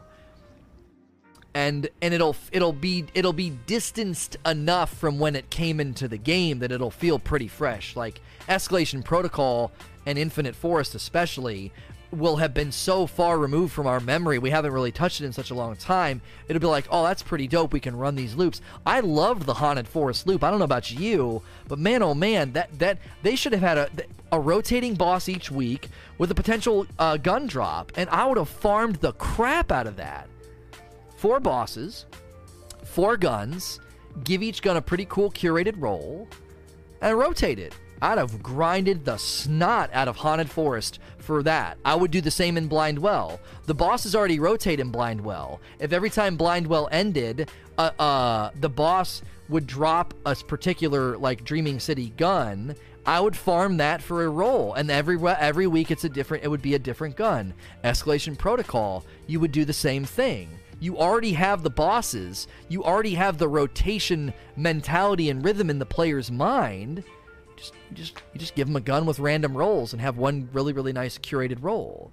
Escalation Protocol was great, but once you got the weapons, it was over because they were static roll. Winter Wolf. Do you think with all this feedback, Bungie will stop acting like their game has all these weapons and loadouts and admit that they are giving us the feeling of being free to choose, yet basically only giving us options that are actually good weapons and armor? I mean, I don't feel like they're trying to, like, give us a false impression of the freedom. Now, I do think when they told us about the weapon system where you could run 3 snipers or 3 shotguns, I kind of feel like that was intentionally giving a picture of freedom that wasn't accurate. Like, I'm not going to get mad about them, like, they lied to us. But, I don't know. To me, it was like, that's not really the level of freedom you were giving us. And the truth is, having kinetic snipers and shotguns isn't helping the weapon system. Having energy primaries isn't helping the weapon system. It's holding the weapon system back. So it isn't a value point. They need to go back to primary, secondary, and heavy, and then they can lean into having primary weapons that all have elements on them, because elements only serve one purpose. They pop shields. That's it. So it's not going to hurt the game to have every primary in the game with an element on it. They could lean into really cooler modifiers like Prism and like Rainbow Burns and stuff, because then the player would be more empowered to have a more, in-depth loadout. And then if you put all shotgun snipers and fusion rifles in the secondary slot, and then you maybe restructure the way that SMGs deliver damage, and you have them as a secondary weapon, then you can lean into that identity of now those are all tier 2 weapons. What's their efficacy? How fast can they kill mid-tier shielded enemies and majors and mini bosses, and make them function in that lane? How efficient, how amazing is the best shotgun? Okay, let's get an SMG that's like that in PvE. Let's get a sniper that's like that. Let's get a fusion, and then you work within that lane. They can't work within that lane because the weapon system's freaking muddled. It's totally muddled. It just doesn't make sense why we have a couple of kinetic shotguns and a couple of kinetic snipers. It's just a confused weapon system. It really is. Hooligans, during the primeval phase, when the other team invades, what if you kill them before they kill you? It adds a 15 to 30 seconds before they can invade again. I mean, listen, invading during the boss phase is the most inconsequential nuisance that I've ever seen. It doesn't matter. It doesn't matter. Like, as long as you get the stack of Slayer buff, you kill the 3 envoys, that guy can come over and wipe your team, and it just doesn't matter because the stack on the ground has a 30-second timer on it. The race during the boss fight is not a race to kill the boss, it's a race to kill the envoys. As soon as you catch that vision, invasion is just a nuisance. It's just a nuisance. Yesterday and multiple times yesterday, we would kill the envoys, and the guy would invade and get a couple of kills, and it was like, who cares? He's not slowing us down. We've earned our stack, and our stack's counting down. We can't kill the next envoys yet because the stack's counting down. Once we get to our 4th stack, we'll just not kill the 3rd envoy, and we'll wait. He'll come over, maybe kill 1 or 2 of us. We'll kill him, or he kills all of us. No big deal. We all respawn, kill the last envoy, and melt the boss, and you can't stop us. So having the invader come over, and then if you kill him, he can't invade again for 15 to 30 seconds. Like, it doesn't really do anything. Invading's already inconsequential in the boss fight anyway. It's a joke.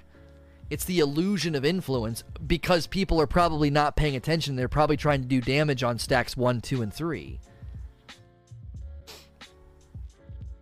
Dan Papa says, have you noticed an increase in ammo drops? I was playing last night, seeing a lot of more heavy dropping. It's weird. Sometimes I feel like there's ammo everywhere, and then yesterday I had a couple of Gambit games where I was just running around with my kinetic again. I could not get greens and purples to drop. I did feel like it was a little bit more consistent than it had been in the past. I will say that. I did feel like the flow of ammo was better, but there were still dry spells. When I'm in the Reckoning and when I'm in Gambit Prime, I did feel like I was getting a pretty decent flow of ammo, but then there were a couple games that really stood out because I couldn't get ammo. So it was like, wow, ammo's been so much better, and now all of a sudden I'm in a dry spell. It's like all of a sudden, where'd all the ammo go? Gritter, your advice on how to win Gambit Prime helped me and my team get our first win. What advice do you have for Reckoning? My team did Reckoning afterwards and had a very hard time. We were all 650 power. You need to stick together, and you need to use supers that feed off each other. Imagine doing Shuro-Chi and Last Wish. You got to be feeding each other supers. So use Orpheus Rig to tether the ads to generate orbs. Use Skull of the Dire Ahamkara with Nova, with Slova, and get really big groups and mini-bosses to feed yourself your super back. Use things like... I'm trying to think of other things you can use. Constantly be using your grenades when they're available to try to get multi-kills. You could consider going in with, if you're struggling with the ad momentum, you could consider going in with machine guns, because machine guns could be very, very good about killing the enemies rapidly. You just have to consider, what are you going to do against the boss? The other thing you have to consider is there's modifiers. So when we were doing it, there was Prism, and we were being really smart about Prism. Whenever Void would come around, I would Nova the boss. Whenever Arc would come around, I'd use my Wardcliff on the boss. So Prism was making us really, really strong. So the modifiers change like every day, so I don't even know what the modifiers are now. Right now, Reckoning is Grenadier, Attrition, and Void. So that's great for Nova. Grenadier is great. I mean, just throw grenades like a crazy person. Maybe put on a build that really feeds your grenade. So yeah, it all rotated. So that would be my advice. That would be my advice to you. Nova Hands. Hey, Lono. Do you think Reckoning Tier 3 will have a world's first race and could be the reason why Bungie's throttling power level increases? Thoughts? This is no disrespect to the guys that go for world's first. I love Giggs. You know, he got his world first in Scourge. All these guys that put all this work into. World's first races have been a joke for a really long time because RNG determines who has advantages. People do exploits and cheeses to get level advantages, and they go into content and they're at or above deltas, and everybody else they're competing against isn't. And so not since King's Fall have we had a very pure world's first. Wrath was a joke because people got over leveled. Leviathan Prestige was a joke because the team that won used exploits during the actual encounters. They were using a bug to get free ammo. And then Last Wish, people Prime Ingram farmed, did other things to get their level up really, really fast. I did the Prime Ingram farm because there was nothing left to do. It was like, I don't have anything left to do. And they didn't say it was wrong. They just said, if you do the Prime Ingram farm now, you're going to get less stuff down the road. And I was like, that's fine. I'd rather have it now than later. I need it now. I won't need it later after the initial weekend of Last Wish. And Last Wish was lame because they delted the frick out of us. Like, the struggle in Last Wish was because I honestly think they changed the delta of Last Wish last minute. I really do. I think people cheesed and got higher than they were supposed to, higher than anticipated, and they raised the delta in Last Wish last minute. I still believe to this day they did that. Because at the second encounter, I was playing 16 hours a day. I was playing unbelievable amounts of time. I got to the second encounter and I was underleveled. The second encounter. It was just, these races have been lame for a while because instead of just setting a global cap and letting people level up normal and going in, and the true determiner of who wins is teams that are smarter, have versatile loadouts, have different things that they're trying, good communication. Instead, the huge influencer over who wins is a lot of times who has more power, because it's just that you're delted, and if you're not delted, I mean, goodness gracious, congrats to Giggs' team on a world's first. They're great players, but they went into Scourge of the Past and none of them was below the highest delta. They had one person at 638. Everyone else was 641 or 646. They were all in the end deltas. So they were all beyond where they were kind of supposed to be. And Giggs agrees with me, by the way. He thinks there should be a global cap so it's a fair race when everybody goes in. Everyone's at the same level. So if there's a world's first race for, you know, Reckoning Tier 3, I mean, who cares? Like, it doesn't matter. Teams are going to go in with advantages that they earned by luck, not skill. Like, RNG has T-Rex sitting at 675, and I'm in the 660s. So T-Rex would go into that kind of an environment and be stronger than me. And why? Because he had better luck. That's such a terrible way to have people racing. We're going to line everybody up for this race, okay? It's a 100-meter dash, and we're going to roll this dice. All right, you, Charlie, you get to go 10 feet farther forward. Roll this dice. Okay, you, Larry, back up 5 feet. Okay, and then, okay, RNG, the rolling of a dice determined advantages and disadvantages. This is fair, right? Okay, go. Oh, surprise, surprise, the guy that was further ahead won the race. Like, you see what I'm saying? It's not a race. It's not a fair race. It's rigged to some extent. I'm not taking away from the skill of the people that win, but it's like, even they want it to be fair. You wouldn't want to win and know, like, well, we had advantages over everybody else we were competing against, so, you know? PhDJ, not a nerf question, but going off enhancement core issues. Do you think it would be smart to move to an infusion system that scales the amount of core with how high a power jump you're getting? No. Get them out of infusion. They don't belong there. Everyone that argues in favor of them being there makes illogical arguments because they say it's a pain point and it should be painful, and then in the next sentence they say it's not a pain point for them. They contradict their own argument. It's like watching Wile E. Coyote saw off the tree branch that he's standing on. They undo their own argument by saying it's not a pain point for them. It doesn't belong in infusion. Enhancement core should be used for two things. Number one, the mastery of an item, taking it up to the masterwork. Number two, it should be used for enhancing perks because it's called enhancement core. You should be able to enhance your perks. It should be costly. It should be used as an endgame capstone currency, and instead, it's not being used in that way. So what happens? I don't capstone anything. Why? Because I know there's a power level coming. So I go and I grind and I get on my masterwork cores and I sit on them like a golden egg and I don't touch them. It's a dysfunctional currency. Get it the frick out of it, infusion. It doesn't belong there. Infusion is a daily, rhythmic, regular, volitional choice of the player. I would like to use this. I'm going to use this. You're not slowing down their leveling. If they have a sidearm at 660, it considers them at 660 in that slot, whether they infuse it or not. You're not slowing down their leveling. You're just frustrating their decision making. Why? Because hardcore players ask for a pain point that doesn't touch them. That's why. Bonus Rooster Jr. So do you know why the 21% delirium is called that? Because they ironically nerfed the machine guns by 21% and it seems suspicious? Don't even... I don't even want to get started on that, dude. That's crazy. I don't know. Player numbers dipped by 80,000 PvP and 100,000 KPVE. It's begun already. Did they refresh the numbers, Frankie?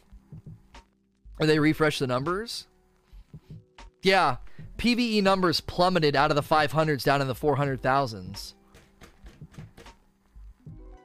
I'm wrong per usual, right? Yeah, I told you I was concerned after watching that trailer. I told you, dude. The player numbers just refreshed. If I was Bungie, I would act fast. I would do anything I could to get in front of this.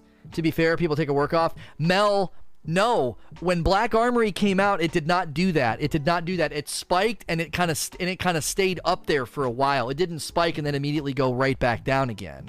Black Armory, I'm telling you, I watched it. It went way, way up and then it stayed there for a while. It does that every time there's a content delivery. Every time there's a content delivery, there's this huge surge of people, and then it kind of stays up there. That's not happening. And I told people that this was going to happen. I said, this is too narrow of an offering. This is really freaking risky. And the thing is, Reckoning is good. They didn't have to structure the content in this way. They have good content. They structured the incentive poorly. So... it's worrisome. I'm telling you, if I was them, I would act really, really fast. Because if you're losing PvE players, that's bad. Because PvE players are the meat of the community. To have the PvE numbers drop that low, that's low. Because you got to consider something. Crucible numbers haven't budged. So people have shuffled over to Gambit Prime, but the Crucible numbers haven't gone up because the Crucible numbers represent both Crucible and Gambit Prime, and PvE is just plummeted because I think people probably came back, probably started trying to level, and were like, and had the experience I had today. You play for 2 hours and you don't level. Crazy psych. What if invaders don't heal the boss and instead take your stack? No, the problem with that is that would make the boss fight take forever. That would make the boss fight take forever. Literally stacks 1 and 2, unless you stack up like Redeem, it's almost impossible to bake at that early of a stack. And if you stack up like Redeem and you mess something up and you don't bake, and then they come over and they steal your stack, I guess it wouldn't matter because you already put such a huge dent in their health. They're not healing him at that point. They're stealing the stack. The real danger there would be that the fights would just take an eternity. Most players would get to stacks 2 or 3 and try and do damage, and you take their stacks away. So the boss fight would just take an eternity. I still think the invader should come over and have to do something and be invincible. So he's invincible and he's all smoky and he has to like grab an orb and slam the orb on the bank. And if he does that, he steals some motes. And while he's doing this, he has a timer. And if you shoot him, you slow him down. That's a pain point that can be mitigated, and it does slow you down, and there's risk of him stealing motes, but it's not so painful you can't recover from it. You could do something similar in the boss fight. He comes in, he's invincible, he has to grab a ball. If he grabs that ball and slams it on the boss, maybe he does take a stack away. Maybe he heals him a little bit, but not a ton. That would be a completely different way of doing invasion, but that would be, I think, a more sensible execution of pain point that doesn't feel... And this is the big thing I said yesterday and I say this in my review. The invasion goes from being the single most important thing. First to invade at 25 is literally the most important piece of Gambit. It's the most important thing. It goes from being way too important to not mattering at all. Like once your primeval is summoned and you're bum rushing envoys, it doesn't matter. Invasion doesn't matter. It literally swings from being the most important thing to being a complete and utter nuisance. Stop trying to take the skill out of Gambit PvP.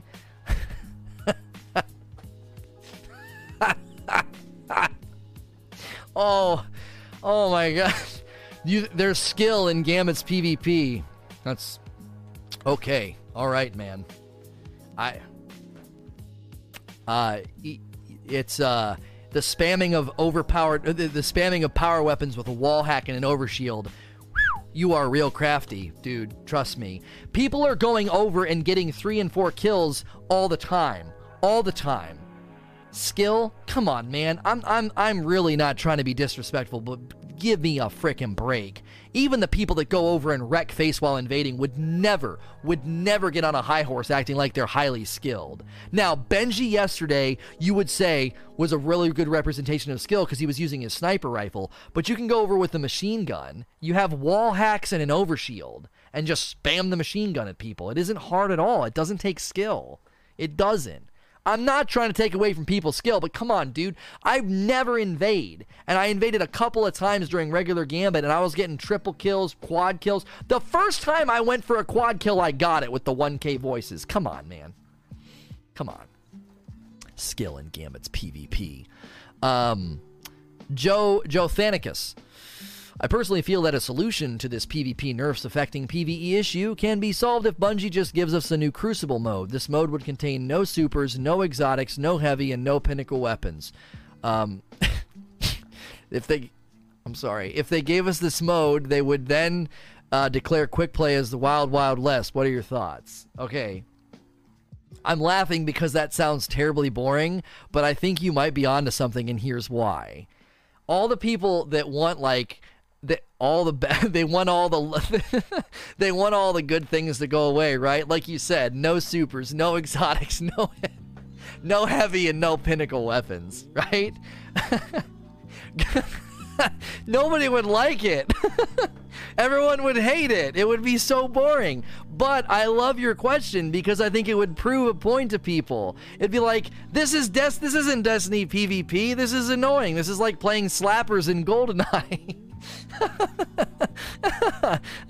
They would come flocking back to quick play like, please, it's okay. I'll let people kill me with one-eyed mask. I don't care. That was terrible. That was awful. People like Triple Wreck would love it. Oh, come on. Ari would play that for an afternoon and just walk away. That would be boring. It would be boring. And listen. We all know what would happen. In this situation, there would still be weapons that would rise to the surface as being better. They would come all the way up and they would rise to the surface and that's all people would use. Like, come on. Like that's the main issue, right? Is there's always a meta. There's always things that rise to the surface and like that's what everybody uses. It would still happen, but it would be really boring. There'd be no spice, there'd be no magic, there'd be no sauce. Deflected Fire. I feel like your analysis of the game issues is really good. Do you think that Destiny 2 will only continue to band-aid itself and the real refresh will be Destiny 3? No, because I think they have a lot here. Like, okay, I want you guys to remember I've been really, really hard on Bungie today, and I've been really negative, and I get that way, and it's all from love. We've been here before to a certain extent, but I want you guys to remember the Brontosaurus metaphor that I told you when we were playing D2 Vanilla, and I said, there is a Brontosaurus here. There is the skeleton of a giant game that if they could put meat on the bones would be really, really good. And Forsaken landed, and it put some meat on the bones. It really did. It really, really, really brought the game forward. Getting rid of double primary, adding random rolls, adding mods, just that alone added significant meat to the skeleton, okay?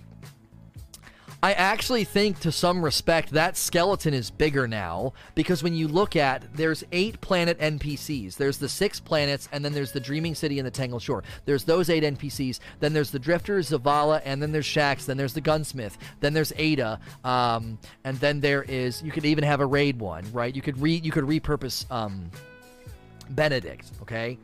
You also have all those loot systems. If you take all of that and you invest in that, repurpose it, and make it worthwhile, pinnacle weapons, pinnacle gear, pinnacle rolls, pursuits on every planet, pursuits on every NPC, etc., you would have a game that would, there would be too much to do every week. You would run out of, you would be like, I can't do everything. You know, Devrim K has a gun that I would like to grind for, but so does Asher on IO. I don't know which one I'm going to go for. You would be given those painful decisions of like, there's so many pursuits, there's so many things to do. Oh, and I left out Hawthorne and Ikora. Thank you. So, I actually think the skeleton's bigger. So I think we should. I think we can trust that when they invested in putting meat on the bones of the Brontosaurus that I saw, and we got that in Forsaken, and Forsaken was a really big triumph, and it truly saved the franchise. I think the skeleton's bigger in some respects now, because they still have so many. Think about it like this: every single weapon, every single NPC from year one, every single piece of gear from year one didn't really ever get to hit any kind of level of potential. It was all static roll, boring crap. So if you go into your collections and you look at all that year one loot and you think of all those potential pursuits and things you could chase, people are like, well, why would I care? All they need is a couple of pinnacle rolls on some guns, and that's all it would take. People would chase them. And armor sets, if you could chase a complete armor set from the different planets and it would look really cool, and like leveling up the NPC would have ornaments, and then you could have an armor set that you like, and you had intentional pursuit in getting that armor set, right? Like you're grinding for gauntlets, then you get the roll that you want, you're like slowly piecing together like an entire IO set or something. I actually think that's so much content that would suddenly feel like it has life breathed into it. So I have been very negative and harsh today, because it is disappointing to see them completely fumble basic RPG appeal, but I still think we can have another Forsaken moment in September. I think September can be we are taking every piece of loot, every NPC, blah, blah, blah, blah, blah, blah, blah, blah. I can even see the vid doc now. We're repurposing all of it. Everything has a purpose. Everything has this. There's mastery of this. There's leveling of this. There's pursuits here. There's pursuits there. There's pursuits everywhere. I think we can have another moment like that, because I believe we could have it with Forsaken, and we did. I believe Bungie can listen and see and really make pivots. If the thing is, here's the thing. If this stuff was planned really far out and they don't have the time to really make big pivots and changes, I get it, right? They're trying to kind of coast to whatever's next. And that's kind of how the annual pass was set up. The annual pass was kind of set up as being a top that they kind of spin, and they're like, okay, it's spinning. It's getting wobbly though, but it's spinning. It's kind of doing that while we work on this over here. Well, that's I think is kind of maybe what's happening. They didn't have time to retool all this. Again, a team could have been working on Drifter that wasn't working on Forge, and Forge had all these really nice value points and really good things with Ada, but none of that's in Drifter, because they might have been being developed at the same time. Do you see what I'm saying? So it's like, what if, like, right now over the next couple of weeks, if I was Bungie, I'd be making announcements being like, we're looking at leveling. We want to make it easier for you. We know it's a frustration point right now, and it needs completely change. That's the change number one. Change number two, there's no intentionality for the weapons. We're going to be adding some bounties similar to Ada's bounties to Drifter, so you can have some intentionality. So if you really, really want to chase certain weapons, you can do that now. That'll bring people back. That'd make people flock back. They would feel empowered. I missed some subs, I think. Ronster with the 6 months said, thanks for keeping it real. Kula with 3 months. Thanks for advocating sensible changes to the game. Keep up the good work. That was like an hour ago. I am sorry. Real Bad Karma with 11 months. Ty Time my resub. Thank you guys so much. So that's why I have confidence that they can have another moment like that. They can have another moment like that. And I believe that's what they're going to do. I think that's why they haven't touched a single NPC or loot system from year one, because I think they see, I think they see what I see. I'm not trying to be like arrogant here. I think they see what I see. They see how much loot and how much work is and how much stuff is there that they don't have to create anything new, really. Now, ornaments for the guns would be a really, really good decision. So imagine getting an old-fashioned from Devrim K, but then there's really cool ornaments for it that you can earn by leveling up Devrim K. Like, he's an NPC that you're investing in. Because then it's an old-fashioned, but number one, it can have a really good curated role that you're farming for, like we did with Ada. But then, as you're leveling up Devrim K, you can make it look cooler, too. Same with the armor. All their armor sets look really nice. Add some ornaments that can be earned by leveling up those NPCs. That's 8 NPCs, 8 armor sets. You really only need to give them a couple of weapons each. That is just a junk ton of grind, and it's stuff that's already in the game. It's already in the game. Yeah. A really good pinnacle roll on the old-fashioned, I'm telling you right now, I'd grind for that. I'd grind for a Banana Nan. I'd grind for a Hawthorne shotgun. I'd grind for a Uriel's. I'd grind for, trying to think of some of the other ones. There were some pretty cool pulses and stuff. I mean, I would. You put a good roll on it, I'll chase it. I think a lot of people would. Sir Spank-A-Lot. What do you think regarding longevity of the season in terms of actual substantial content? There doesn't seem to be much to come, especially compared to back Armory. If you don't like Gambit, then there's literally nothing for you. I mean, I've said this so many times. I said this after the vid doc. I was worried, and I said that I was genuinely hoping I would be wrong, but the player base numbers are already trending in a direction that I think is proving me right, and I don't like being right about this. I wanted to be wrong. I wanted to celebrate. I wanted to look at player base numbers in a week or two, and I was going to throw confetti in the air and be like, I was wrong. People love it. Oh, the Nurgle. Yeah, the Nurgle. There were some really good weapons. Comb through. Listen, to really catch a vision for what I'm saying, comb through the collections. What's your favorite gun type? Oh, you like hand cannons? Comb through this, man. Just comb through here. Dire Promise, Home for the Lost, the old-fashioned, you bring back the Judgment. Who the frick cares? DFA? I don't know about some of these down here, because they might be kind of crappy. The Minuet, the Annual Skate. These are the Suros hand cannons. My gosh, we haven't seen a Suros hand cannon in a while. They look so cool. They feel so cool. I loved the Annual Skate for a really, really long time. You like hand cannons? There you go. You just take all those and you throw them into, and then you have something you could repurpose right now. Like, can you imagine a bounty for the Waking Vigil, and you add a nice pinnacle roll on the Waking Vigil, and you can, whenever it rotates, right? There's that rhythmic urgency. Oh, Petra's got a bounty for the Waking Vigil this week, and you do what you did with Ada. You just grind whatever the frick Ada's got, whatever the frick Petra's got for you. Probably Blind Well, maybe. Grind, Waking Vigil, not the one I want. Grind, Waking Vigil, not the one I want. People get into those lanes. They do. I'm telling you, they do. And you could do it with this could rejuvenate original Gambit as well, because if a bounty for the week is like, let's say he's got 2 bounties for traditional Gambit. He's got like the Trust and the Parcel of Stardust. I mean, there you go. I'm telling you, I'd grind traditional Gambit for a really, really good Trust. I like that gun. I do. There's a ton of pulse rifles. I'm telling you right now, I would love to grind for a pinnacle version of the Lincoln Green. It sounds cool. It's fast. It's a really, really cool gun. This is why I don't think they've touched this stuff. I really do feel like this stuff is like stored up, and they're going to use it.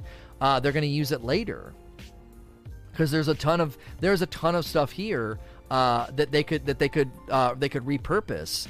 You know. And then they could bring back Faction Rally, and they could structure Faction Rally around what I'm saying. Because, man, so many of these pulse rifles look so, so cool. I love the Amalon pulse rifles. I think they're so sexy.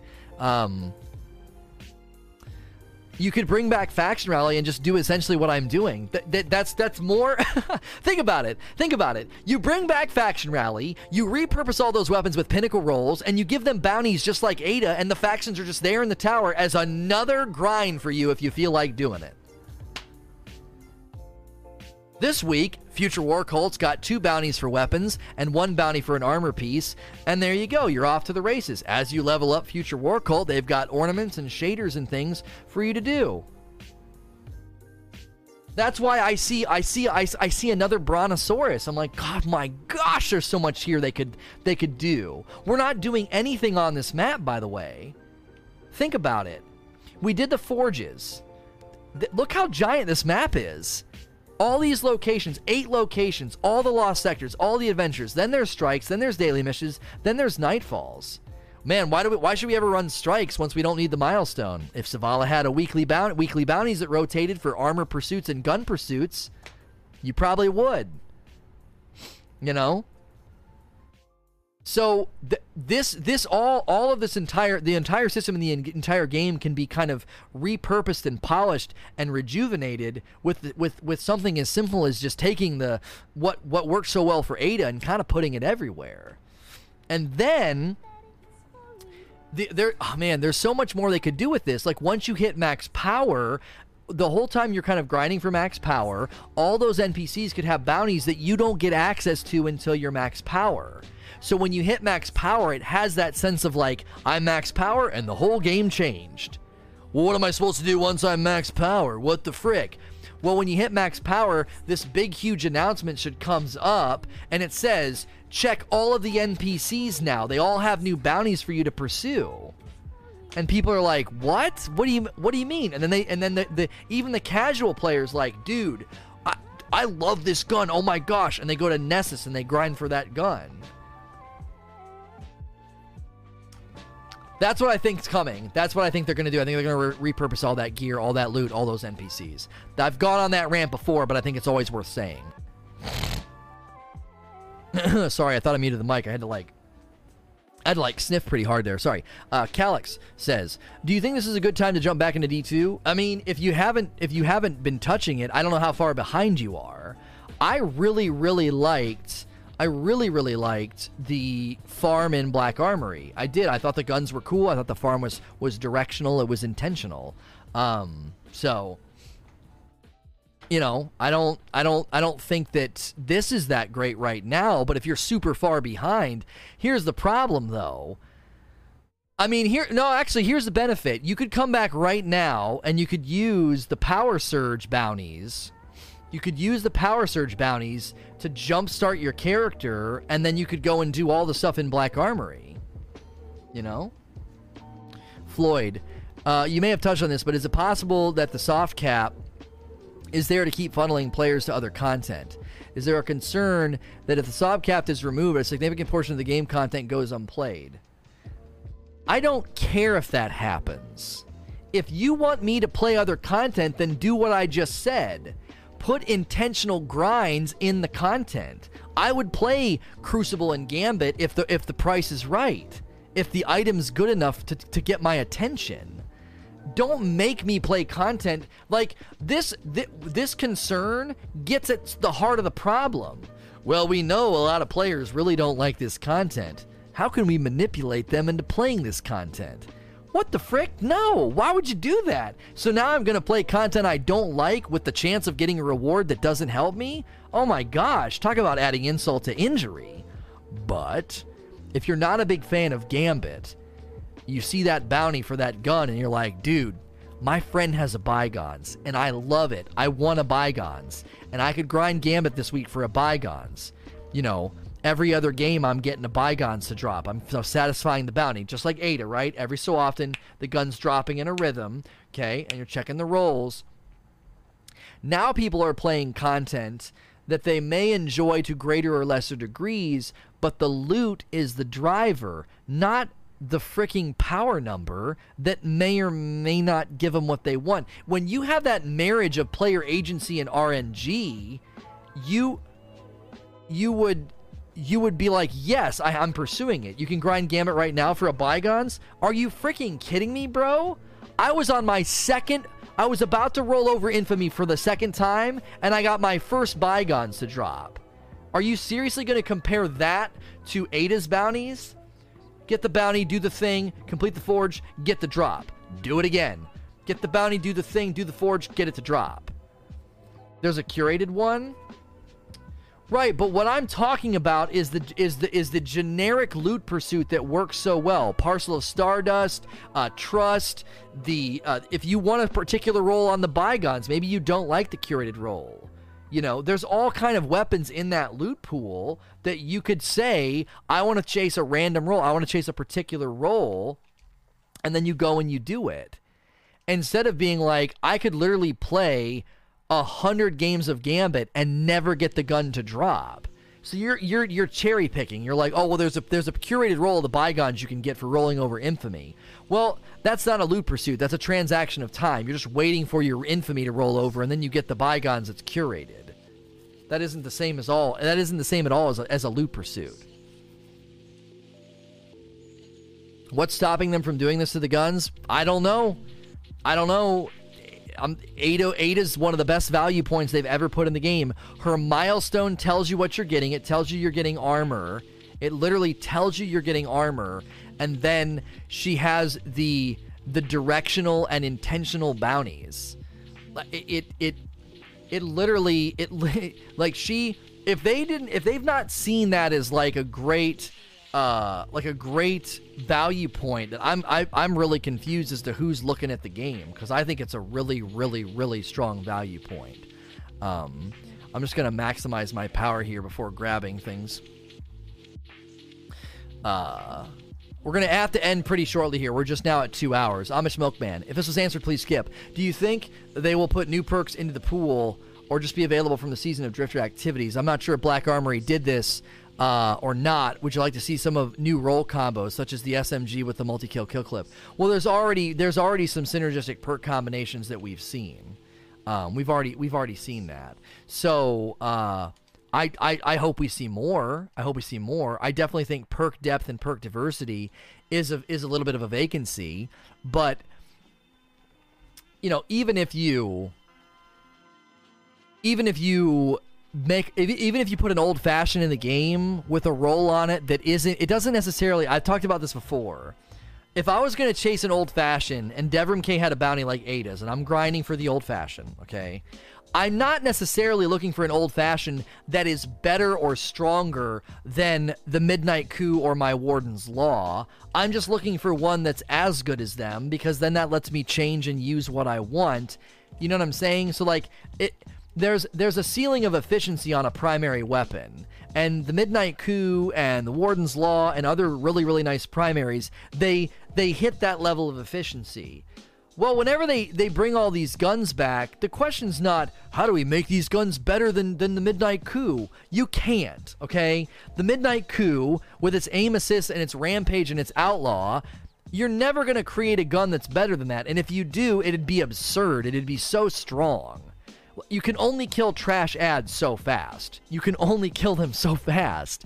So once you're at that ceiling of efficiency, you can't really go beyond it without, again, just getting absurd. Like, yeah, this gun's so strong, you can literally shoot any ad in the leg and they die right away. Like, you'd be in the theater of the absurd. So as long as we're at that ceiling of efficiency with the pinnacle version of the old-fashioned or any other primaries that we would be chasing, then it's just up to the player to say, I really, really have always loved the way this gun feels, the way this gun handles, and there's a pinnacle version, there's a curated role that will give me just that. It'll give me that experience.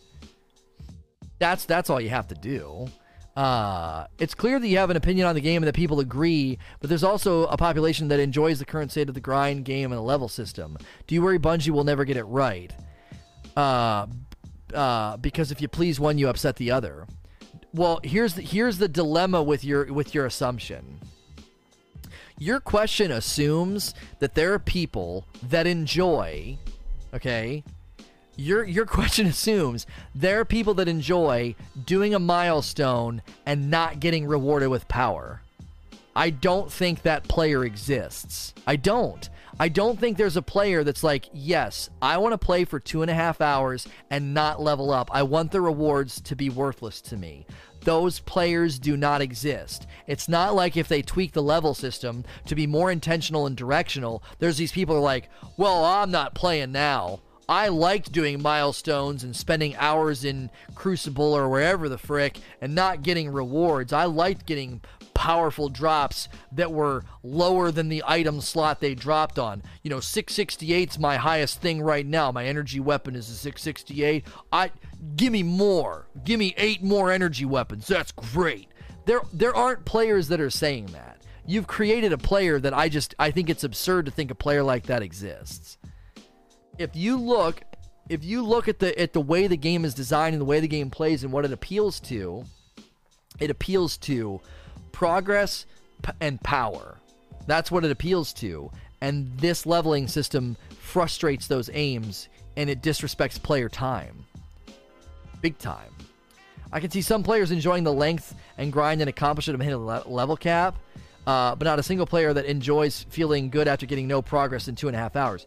Right, and see, Mix, I think that's the dilemma, right? Is even if it takes you a really long time to hit max power, do you feel that you contributed to that achievement? I mean, it's RNG. You got lucky drops. So you think T-Rex with his 675 power, you think he's looking at me and he's like, yeah, what a scrub. Lono's at 675. Look at him. I'm so much better and more accomplished than he is. Sam's a really smart guy. He wouldn't say that. He knows that he's 675 because he got good drops.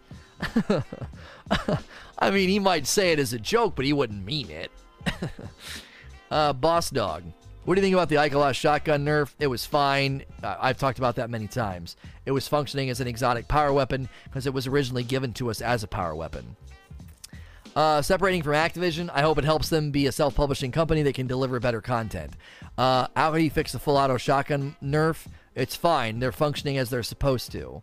Unheard AZM. The problem with last season was the amount of heavy that can be acquired. The community made this clear, but this season they did nothing about it. Heavy should only be acquired from the wall brick, and the invader should lose heavy and have to pick it up on the other side of the portal. Do you think that would be a good fix? I mean, you're just getting too into the well, do you think this would be a good fix? I mean, maybe, but then of course, what do you if you think about it like this? Invasion during the boss fight is relegated to ineffectiveness if the team does the right thing, and it's not that hard to do the right thing. We just bum rush the envoys. You kill those envoys really, really fast, and you get that stack. And if you're not doing damage to the boss, invasion just doesn't matter. So if someone comes over and has to grab heavy, and you make it really, really hard for them to invade, and you make invasion somewhat inconsequential, right? It's like it's really easy to cancel out invasion. Well, then I would ask the question, what the frick is the point of invasion? Right? What is the point of invasion if you have to come over and it's so hard to even do anything? Like, oh, I'm going to have to go and grab heavy, and then I'm probably going to get shot on the way. You see what I'm saying? You're pivoting to such another sharp extreme that they might not even achieve anything when they invade, which means invasion is, again, just some pesky nuisance. Oh, somebody's invading. Make sure and go kill them before they get the heavy. Now, they might invade and use a sniper the way Benji was. That's probably what would end up happening. I mean, Benji last night was getting doubles, triples, and quads by just using a sniper. So honestly, that's probably what people would do. Now, somebody might say, well, at least that takes skill. But even still, they have such an enormous advantage. They have an overshield and they have wall hacks. So it's like you're making it super, super easy on them to invade and have those kills. And that's one of the problems, right? One of the problems is that invasion is so influential and it just takes, I don't know. And again, with the wall hacks and the overshield, even a really good pulse rifle shot's probably going to be a menace. I mean, Harry's saying with wall hacks and overshield, you can 1v2 and 3 with regular guns. Yeah, as long as you just pace your shots and dip when you're getting hurt. Real Bad Karma, do you think there's going to be a new dungeon in Joker's Wild or Penumbra? Follow-up question, what do you think Bungie should do in order to stem the tide of players leaving? They need to fix leveling immediately. Get rid of the soft cap so people can do whatever the frick they want and level up, and they need to put intentional bounties in Drifter's inventory. A new dungeon in Joker's Wild? No. Penumbra? Yes, more than likely. John Warner. What do you think about Bungie raising power level for old content? Berguzia used to be 650, all of a sudden it's 670 on the later waves. Same as the Nightfall card modifiers not now being worth way less. I don't know what's going on. I think it's a mistake. Now, I will say this. If you're going to do your powerful gun frames, do them in Berguzia. They drop higher than the other areas, probably because of whatever they did to the instance. Mac, 2099. Could a fix for the Reckoning be adding armor and weapons from Trials Year 1? It would reuse some early good designs, but allow content that was most never touched in New Life. Yeah, maybe. I mean, there's a lot of Trials guns that could come back that way. I don't think fans of Trials might not like that. Arcane Blaze. What do you think of crossplay between PC and console, but only for PvE? Here's the thing.